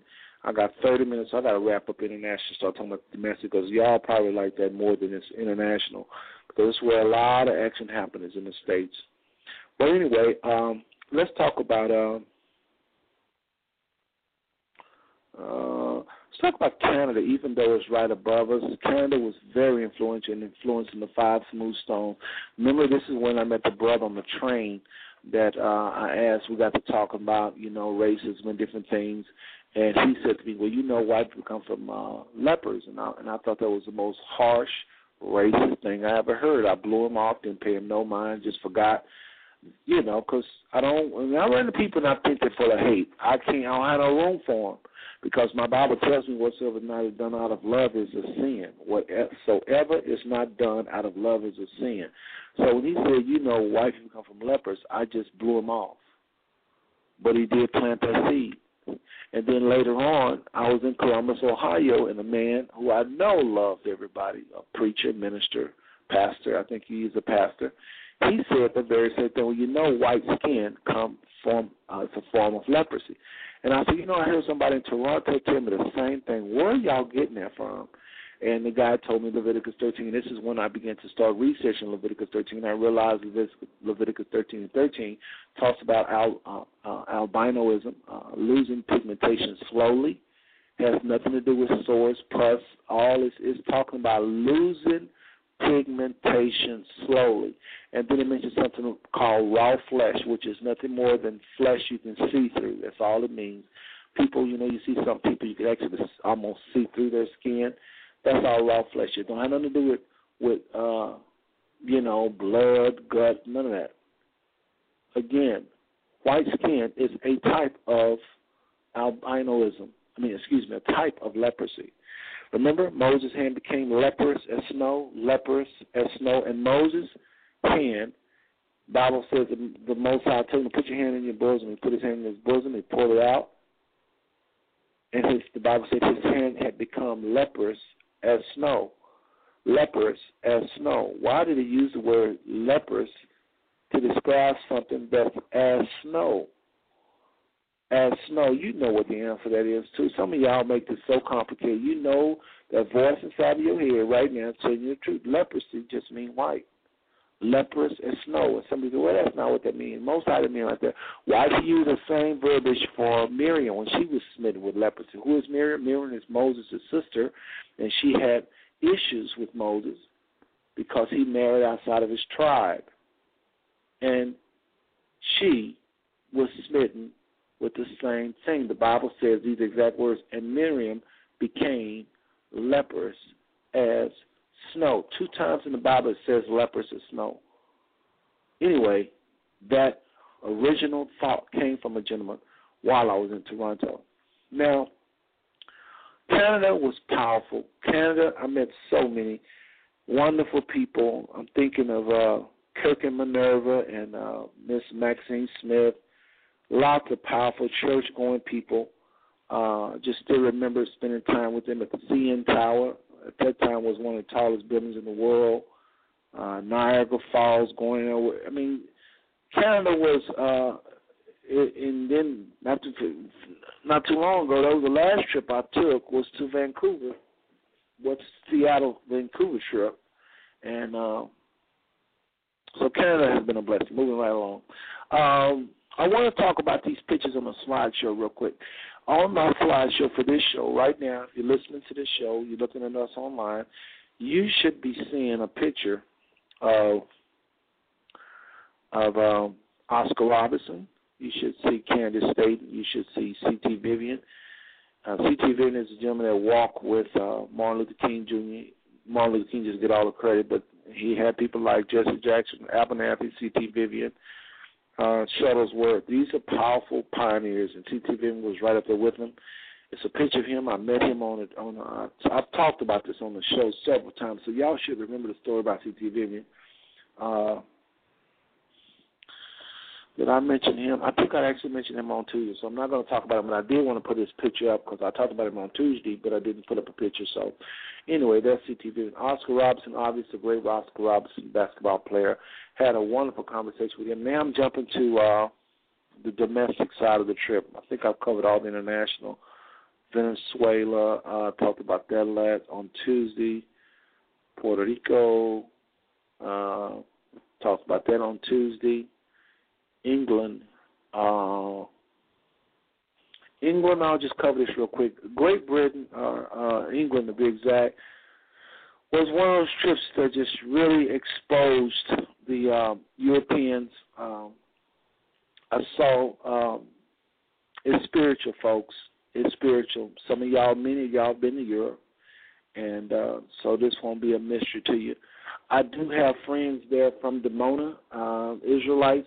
They have a strong, strong Israelite community there, and lots of people that believe that black people, certain black people all over the planet, are the true, real Israelites. Now, I must say that a lot of them do believe that some people that live in Israel that they call themselves Jews are really indeed the true Jews. But the vast majority, when I say the vast majority, I do mean like probably 90% or higher are not. That Israel is in exile, scattered throughout the four corners. And if the planet is 92% non-white and Israel has been scattered throughout the the four corners of the planet, I'm going to say it again. If white is only 8%, that means the rest of the world is 92%. If Israel has been scattered, and they have been scattered, it's all throughout the Bible many times. I will scatter you among all nations. I will scatter you among all nations. I will scatter you among all nations, because they was disobedient. If the planet is predominantly dark-skinned people or non-white, what should Israel look like? Lots of friends in England, that is a part of the Hebrew nation, big numbers. And I just had a ball there. I visited a place called Leicester Square, and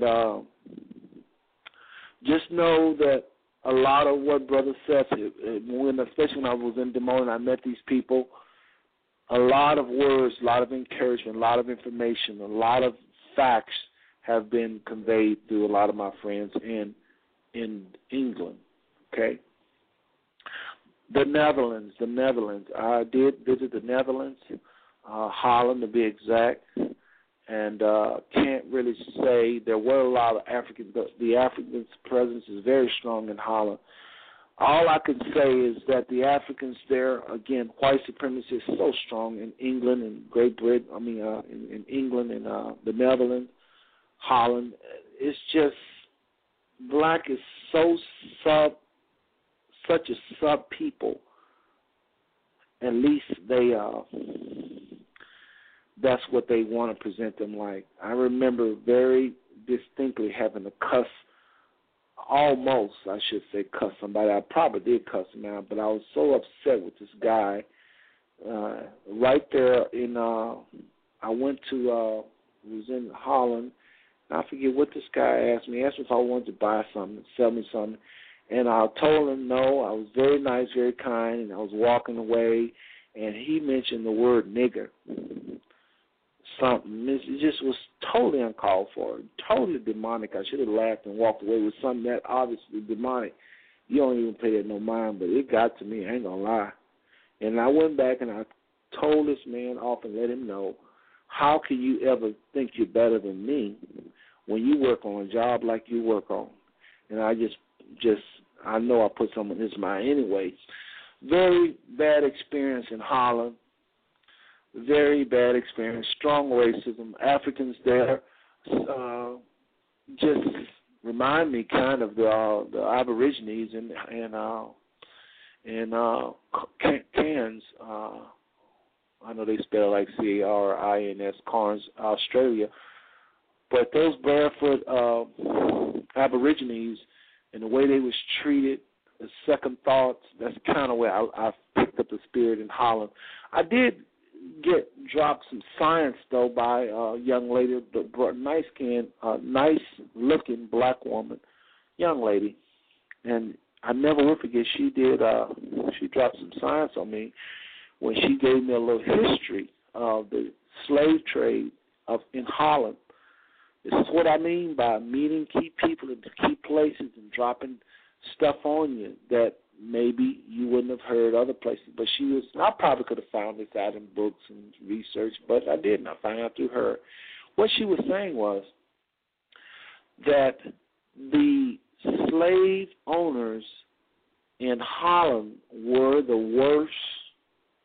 They was the most brutal, and they was the last ones to give up slavery. Did y'all know that? Holland was the last slave merchants to give up the trade, and that they was the harshest to humans. She was beginning to break that down and talk about that. It was really nice talking to her. Just remind me of all this stuff just coming back. Very interesting experience. Again, these are people, places, and things that I think the Most High placed in my path that have just changed me, influenced me, and I believe these people. I just don't think the Most High will put some liars, but I did, I ain't going to lie, verify behind all of them. I did. I always do. I get curious and I want to know more about what they said. And I'll go home and when I get back to the States and do more research. Hong Kong was very interesting. This is where I actually sat down with a couple, shared with them. I got a picture of this on my Facebook for real.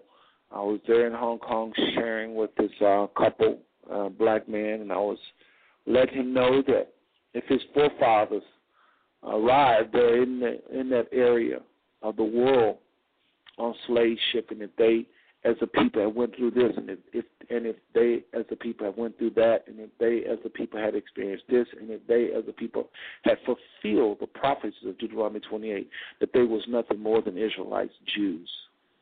And he bought my dinner there. It was actually McDonald's, but still, I wanted something I was familiar with. So I went to McDonald's. Whenever I go places and I don't want to eat the natives' foods, I just go to McDonald's. So there we are at McDonald's and in Hong Kong, and this black brother and his little girlfriend, I'm there at the table just sharing with them these 5 smooth stones. China was kind of a letdown because there was a language barrier, and everybody kept saying, you went to the wrong place. You went to Beijing. Oh, you should have went to Shanghai. Shanghai is where there's dark Chinese. And they began to educate me and let me know these are dark Chinese people. They've been living there forever. Kind of like India. I went to India. I went to North India, Agra, and New Delhi. And they said the darker skinned Indians is down south where they claim to be Hebrews or Jews. There's several people in India that claim to be the true Jews that keep the feast days, the Shabbat, and all that, and they're in South India, near Mumbai, what they used to call Bombay. So anyway, China was a letdown. But I did go there, and I researched and tried to look for people there because there are dark-skinned Chinese there. They don't have to be dark-skinned, but in most cases they're going to be dark-skinned, and they will have been brought there by slave ships. And believe me, China has black Israelites just like anywhere. They got dark-skinned people. There's Chinese, and there's a lot of stuff online.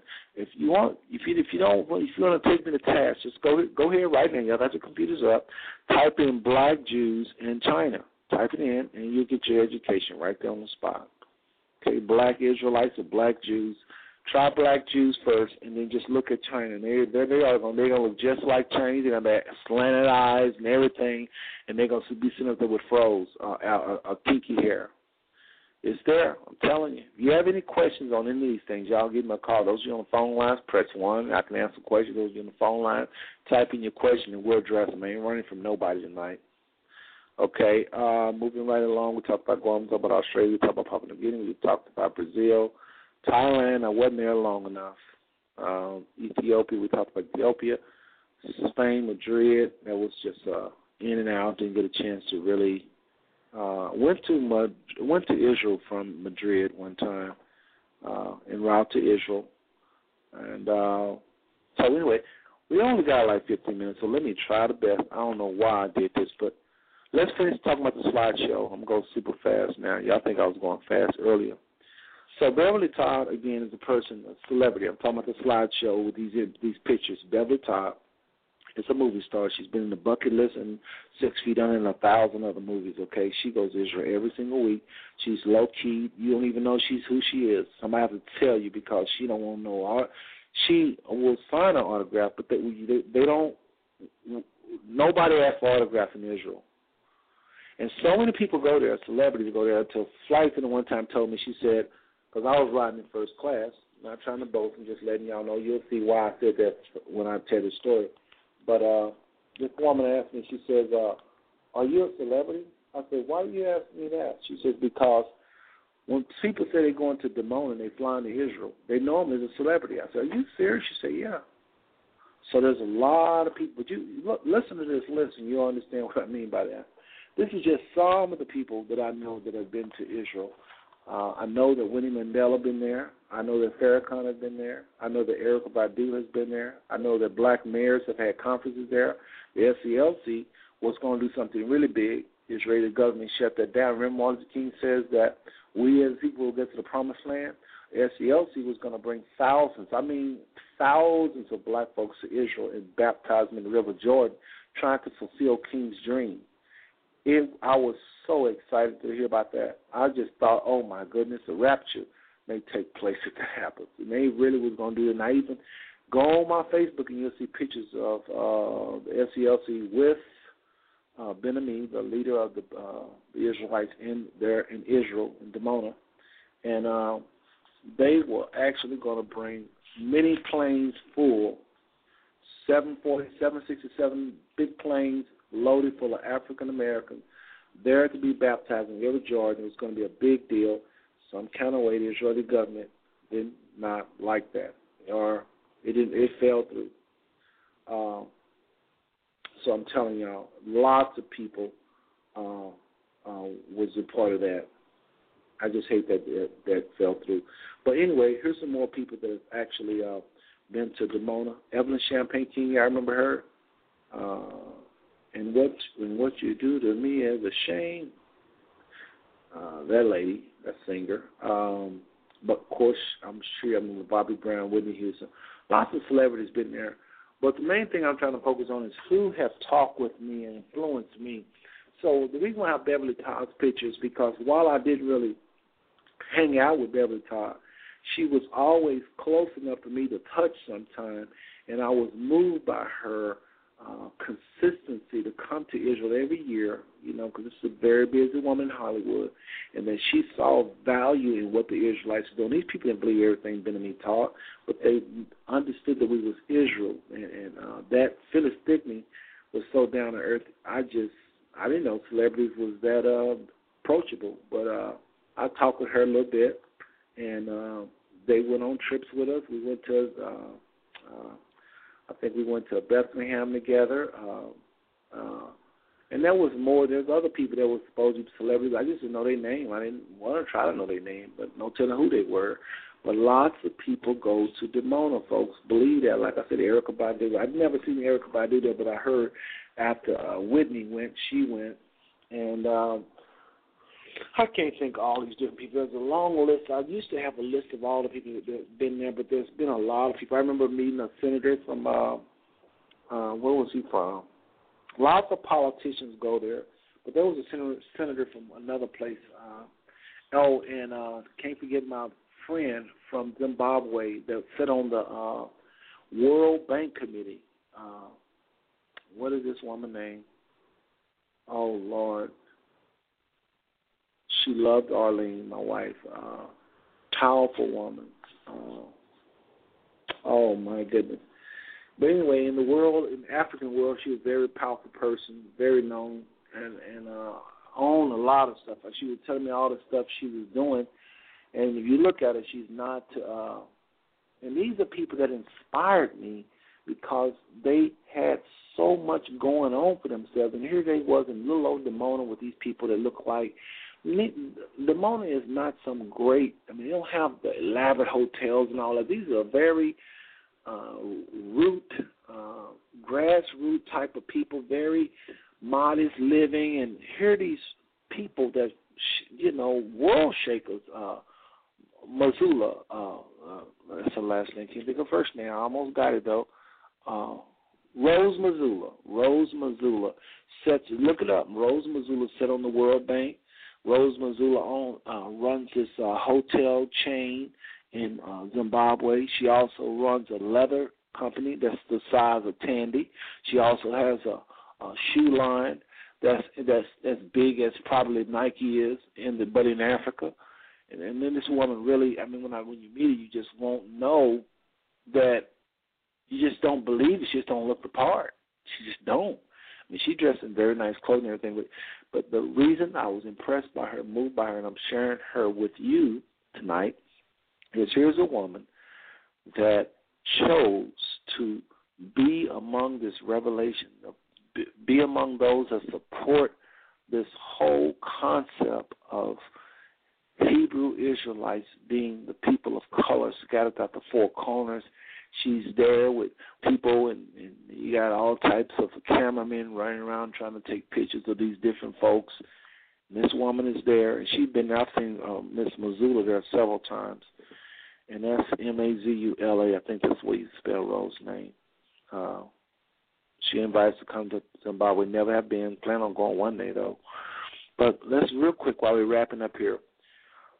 Obviously, the Million Man March in D.C. Now, we're talking about domestic. We're strictly talking about domestic for the last 10, 15 minutes of the show. These are places that have touched me dearly. Memphis, Tennessee, the Church of God in Christ congregation, convocation, not because Karen Clarkshire was there who I met, but because I met so many powerful people in the Church of God in Christ. It was unreal. If you ever want to see something that get your mind blue, be in Memphis in November and go and check out the Church of God in Christ. They call it the world's largest. It should be in the Guinness Book of World Records. The largest convention for a week, not for a day. Probably Michael Jackson, somebody like that had that record. But for a week, they have more people to come to Memphis, or at least at one time they did. They probably still do, and they hold a record. Church of God in Christ Convocation holds a record for the most people in 1 week. You ain't seen nothing like it. They have more. It may be 19 concerts in one night, maybe 19. A whole lot of having these concerts. I should say 19 events. 19 events, maybe concerts. And I didn't even go see as much as I like meeting Karen Clark and there at Mason Temple and all. I didn't even go where they was at.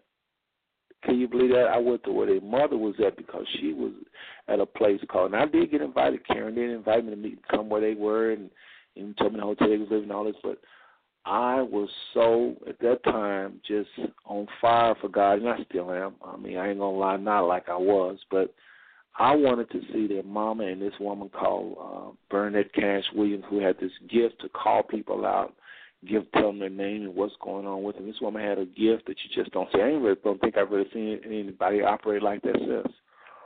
But that changed my life. The Church of God in Christ Convocation is no joke. Memphis, Tennessee. Farrakhan speaking in Miami. Yes, Farrakhan speaking in Miami. Another thing that moved me, I saw black men crying out before the Farrakhan even came up, crying his name, Farrakhan, Farrakhan. I never saw men behave like that. Black, grown, strong-looking men just anticipating this man speaking. I've seen Farrakhan several times speak in Dallas, but in Miami it was off the chain. It was off the chain. And the thing, this is when he preached that message, add it up, talking about all the things that we've done, add up all of the accomplishments, add up the people dying in wars, add up, he called the thing, add up, and every time he would say some accomplishment, the people would start cheering, add it up, and he would say something else, add it up. This man preached like somebody from another planet. That was one of the greatest messages I've ever heard, and it was preached by Louis Farrakhan in Miami. Life changer. Never will forget that. Thanks for Gary for showing me around in Miami because he lived there for a while. New Orleans. Went to New Orleans. Challenged the whole voodoo concept. Went to the voodoo shop. That was something very, very powerful because all my life I've been taught about voodoo this, voodoo that. And I made up my mind as a believer. I can go anywhere I can because I have the power and authority. And a lot of people not even enter this store. Some of y'all from New Orleans probably laughing because you probably go did it all the time, but you got to understand the rest of the world don't look at y'all like that. These voodoo shops is off limits for Christians.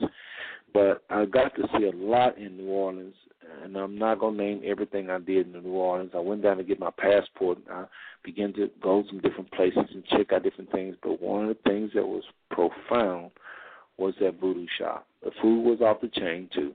But that voodoo shop, going off into it and just really analyzing and reading up on voodoo and finding out the roots of it and how, again, racism poisoned us against that it started off as a belief system. People just had so much doggone real power. Christianity is just not used to that. We supposed to walk in the same power, but these people started off with power to heal people, power to do good. It wasn't curse thing at first, but they had all these enemies and people trying to come in and take their land. They start, doing, and it was before people started trying to take their land. I want to make sure I get that right. But when people started tripping with them, the belief system turned into negative believing. Believing a person is going to be cursed, believing a person is going to die, believing if I take this chicken head and do this with it, something's going to happen. But it started off positive. These voodoo have their roots in Christianity. I'm telling you, y'all need to research this stuff. I'm not saying it is now. The finished product is totally godly. I don't believe that. Again, I don't believe voodoo is godly. What it ended up being, but you got to look at the roots of it. Look at some of the first pioneers of it. It will blow your mind. It will mess up your theology. It did not start off like you think it did. But I learned that in New Orleans. Moving right along. Let's see, what did we do in San Francisco, San Jose? I can't understand my writing here. Let's see here. Silicon Valley. What I did? I was going to say something, but I can't think right now.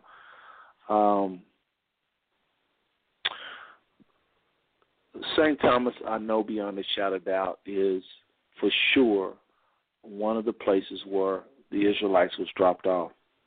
And it's very evident. Look at the culture, look at the people, look at how other people rule over them, look how they're not able to come together, same characteristics of Israel all over the place, just like we are. Well, I have Gary, Indiana down here. I think I was just writing different places I've been. Some of this.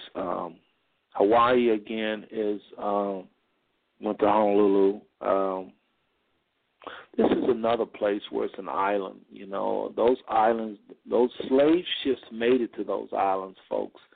And a lot of these people, you got to look at the characteristics, you got to look at the prophecy, you got to look at what they're going through as a people. Are they vibrant? Are they united? Can they come together? Are they poor? You got to look at how are they as a nation, not individual. You don't look at people like Oprah, Michael Jordan, Michael Jackson. You look at the bulk of African Americans. That's the way you do it. You're looking at the whole Pacific and the islands of the world. You look at the people and you look at how is their state, are they fulfilling prophecy or not. So anyway, I do believe that whole Hawaii has characteristics of Israelites, and I spent a lot of time there. That's probably outside of Israel. That's probably one place I visit the most. Okay, and for those of y'all on the phone, those of you on the chat room, I just got a warning that you got 60 seconds to call the phone line, else you will be disconnected. So you got 60 seconds, probably now like 45, and that is that number right to the top left corner of your screen, the 760-283-0838, 760-283-0838. Los Angeles and New York I'm going to talk about at the same time, even though they're two different places. They are full of Israelites. If you go to any one of these places, you're going to get a massive understanding of Israelites. I have learned so much on the streets of New York, and ain't funny. The only thing I hate about New York is this is where a lot of times they dog out white people. They dog out white because a lot of people not raised in church. They just find out they're Israelites. They find out we are the true Jews because of the prophecies that we fulfill, spoken of in Deuteronomy 28. Moses said in verse 46, these things are going to be upon Israel forever, the blessings forever, or the curses forever. It depends on whether or not they obey or not. So these people have done research, look at those scriptures, and realize that no other people live out these scriptures but African Americans. Nobody is living out the blessings. The Bible even prophesied that after Moses died, that Israel would be a disobedient people. So you don't even look at the blessings. You look at the last verse 16 through 68, not the first 15 verses that talk about how well they would have it, how good they would have it, how blessed they would be if they obey. Israel will be a disobedient people. So you look at the curses, and you look at what nation is living out these curses, and that is who Israel is. Has nothing to do with DNA. Has nothing to do with all this political stuff that they try to tell on the news, Israel, the Jews, this, the Jews, that. Nobody can say they're a Jew unless they have lived out those prophecies, period. You can't trust DNA. DNA can be political. History can be political. You can twist history to say whatever you want. Okay? So, anyway, moving right along, New York and L.A. is full of Israelites, and they have really been a blessing in helping shape Five Smooth Stone, probably more than any other city, especially New York. I talked about Toronto. I talked about Obama's inauguration. Should have, I think I did. Mention Oprah Winfrey show, last show on Tuesday. My visit there, not as a guest, but as an audience. My family, Arlene and my brother, late Efner Sim, we call Putt. That's pretty much it, and I think I'm doing well with the time. Just looking over my notes, make sure I covered everything. Again, the slideshow is people that didn't necessarily, the persons I talked to on the slideshow the most is CTV. Well, I talked most to CT Vivian because we was on a 3-hour flight, and I do mean we talked a whole 3 hours. It was CT Vivian. Oscar Robertson, no. Candy Staten would be second because I talked with this woman at least another 3 hours. We talked in the convention center, we went to the hotel and talked to her at the hotel lobby for I don't know how long. And then I went to Atlanta, met her again, and met with her husband, and we went out. We talked at the camp meeting they had, then we went to dinner. So I'll probably talk with her, actually probably the most. And then Oscar Robertson, had a nice long conversation with him, and this brother just goes off. I was talking about the church. I didn't tell you what they said. I got to do that real quick. Oscar Robertson is the one, I asked him about the church. And the reason he is on my slideshow because this brother dropped some signs on me about the church, how he felt. And it was nothing more than confirmation. How he felt is how I felt. But what shocked me about Oscar Robertson more than anything was how loud he got. I mean, he got so emotional talking about the church and all of the things that's when I was first coming into this, and I didn't want to say certain things about the church because, I don't want to be in trouble with the Most High because you don't speak against people that are trying to live right. And this brother began to just start talking about the church and how they're taking our money and our time and how they're using people. They're like exhausting the resources of our people for the wrong reasons. They are words I'm looking for. He had major issues with where the church was taking us as a people, talking about the black church. And he was a confirmation, a big confirmation. That brother, after I talked with him, not that I needed it because I already thought I was on the right track anyway, but I just got a strong confirmation after that. Candy is kind of the same thing, but Candy was a little different because what I did with her, Candy Staten, as y'all know, I told y'all how I left the meeting and went home and kept feeling her in my spirit. Candy Staten, go talk to Candy Staten. I kept feeling that. And remember, I was able to hear the voice of the Lord. I knew there was some difference. So I went back up to the convention center, which is crazy.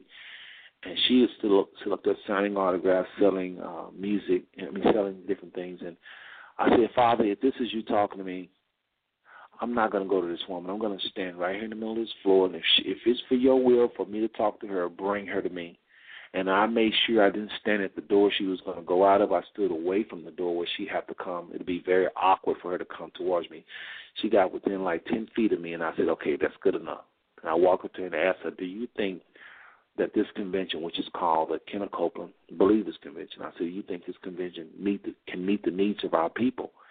And that started a 3-hour conversation. She said, no, this convention has not met the needs of our people, and it can't meet the needs of our people. She went on to share about how her husband wasn't there because of that very conversation we was having, and that she's not close to these people, the Copelands. They just act like they're on stage. Right before they introduce her, they make like they're so in love, and they love her. She said, sometimes we haven't even talked. I done flew in, haven't seen them, and I enter the stage the same time they do. And, I mean, she was just telling me about the behind the scenes of TBN, what's really going on in the church world. And I already had this feeling anyway because, Most High will show you things, strong confirmation. And then I went to meet John Suswell, her husband, and he just, it was powerful. Never will forget Candace Dayton. And then when I met her in Atlanta the second time, after I flew down there because Gary was down there. He had went and I told him to hook up with the church, and he did. And when I came, Gary reintroduced us, and she was saying, honey. She was so excited, telling her husband, this is the young man I told you about at the convention. So he was so excited. That's what he said, well, let me take you out to dinner. So we went out to dinner next day. Anyway, nice couple, nice event, nice inspiration, nice confirmation. Never will forget them. All right, so and then I told you about C2 Vivian. I was on the airplane. I already talked about this. Y'all got to just check out Tuesday. I'm not going to talk about that again. Very powerful conversation on the plane. This man sitting right behind me. Okay, and so let's see here. I think I got everything. Almost everything. I don't have everything, but I'm going to cover as much as I can. There's more places, more experiences.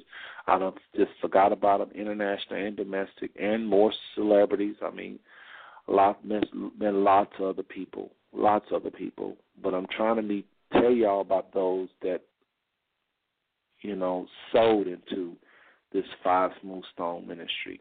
There are other conversations, Kumo D, not Kumo D, Big Daddy Kane, so many celebrities. There's a lot of them, but I didn't always have conversations that I feel like y'all need to know about because they wasn't related.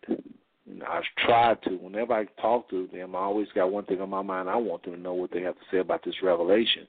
And maybe they may go and spread it because they're influential people. I'm trying to use my time wisely instead of trying to get a stupid autograph or something. So that's why I'm trying to go with them. And sometimes I didn't get around to it with Big Daddy Kane. Didn't get around to it with Charlie Pride. Didn't get around to it with different other people I can't think of right now. They'll come after they're like, I should have mentioned this. So anyway, folks, I got to wrap this show up. I got to get up early tomorrow. So this has been Enlightenment on my travels around the world.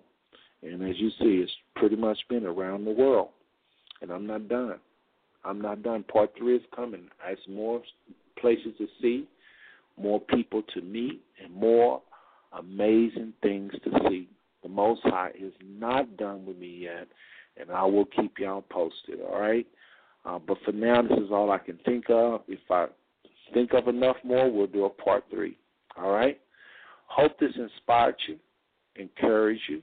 Hope you learned some things. Remember, all this started when I asked the Most High, can I see the world? Can I see the world? I didn't ask to be in the United States. I did not ask to be born in the United States. Now, I thought I would get rich and travel the world, but that's not how it happened. I ended up going through the airlines through my job, which is fine by me. But just because you work for the airlines don't mean you travel the world. Lots of people work for airlines don't travel nowhere. So I thank the Most High for putting it in my heart to travel, and I thank him over and over and over again for the many people that I met, like the African sitting there in that train station in Milan, and the young white lady that was almost waiting for us there in Bergamo bus station to show us the albino library, and all types of people. I didn't get a chance to share with y'all about the last thing I'll share with y'all is a rabbi in Israel. Israel, I got the most stories. A rabbi I met on the plane, an Orthodox rabbi. This guy had one of those, the headgear, I should say headgear, but his attire was that of an Orthodox.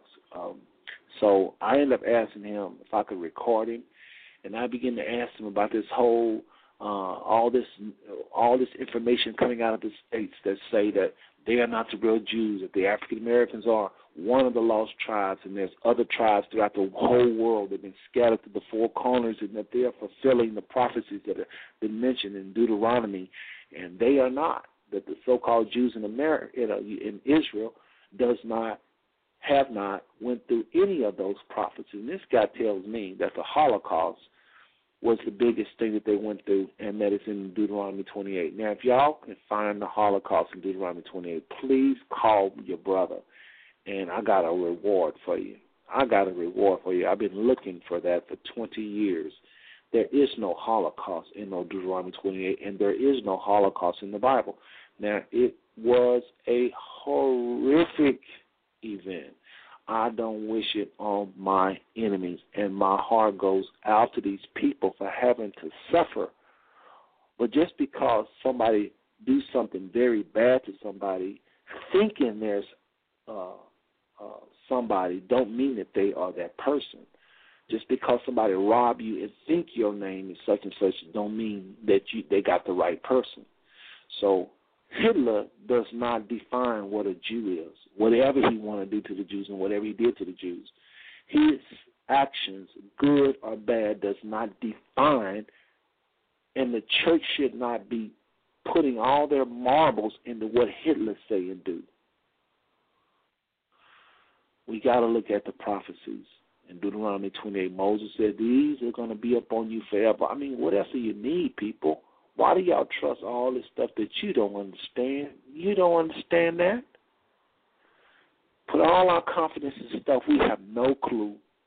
Christ said we shouldn't do that. He said we testify that we know. Y'all don't know those people to be Jews, but you do know what Deuteronomy 28 says. And you see people living out those prophecies every day.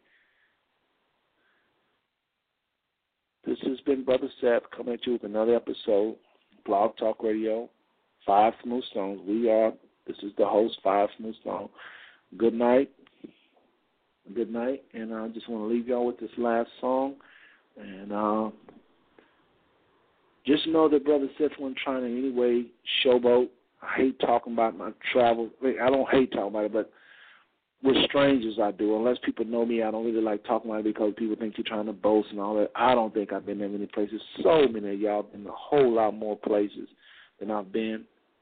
Whole lot more. So, but I'm glad I've been to 3 places I have. And my question to the Most High, my question to the Most High was, can I see the world? So I know I'm not done. Check this out. This is called My Cup Runneth Over. That's what we need. We need to be so filled with the Holy Spirit, the Spirit of the Most High, that our cup just overflow. Good night.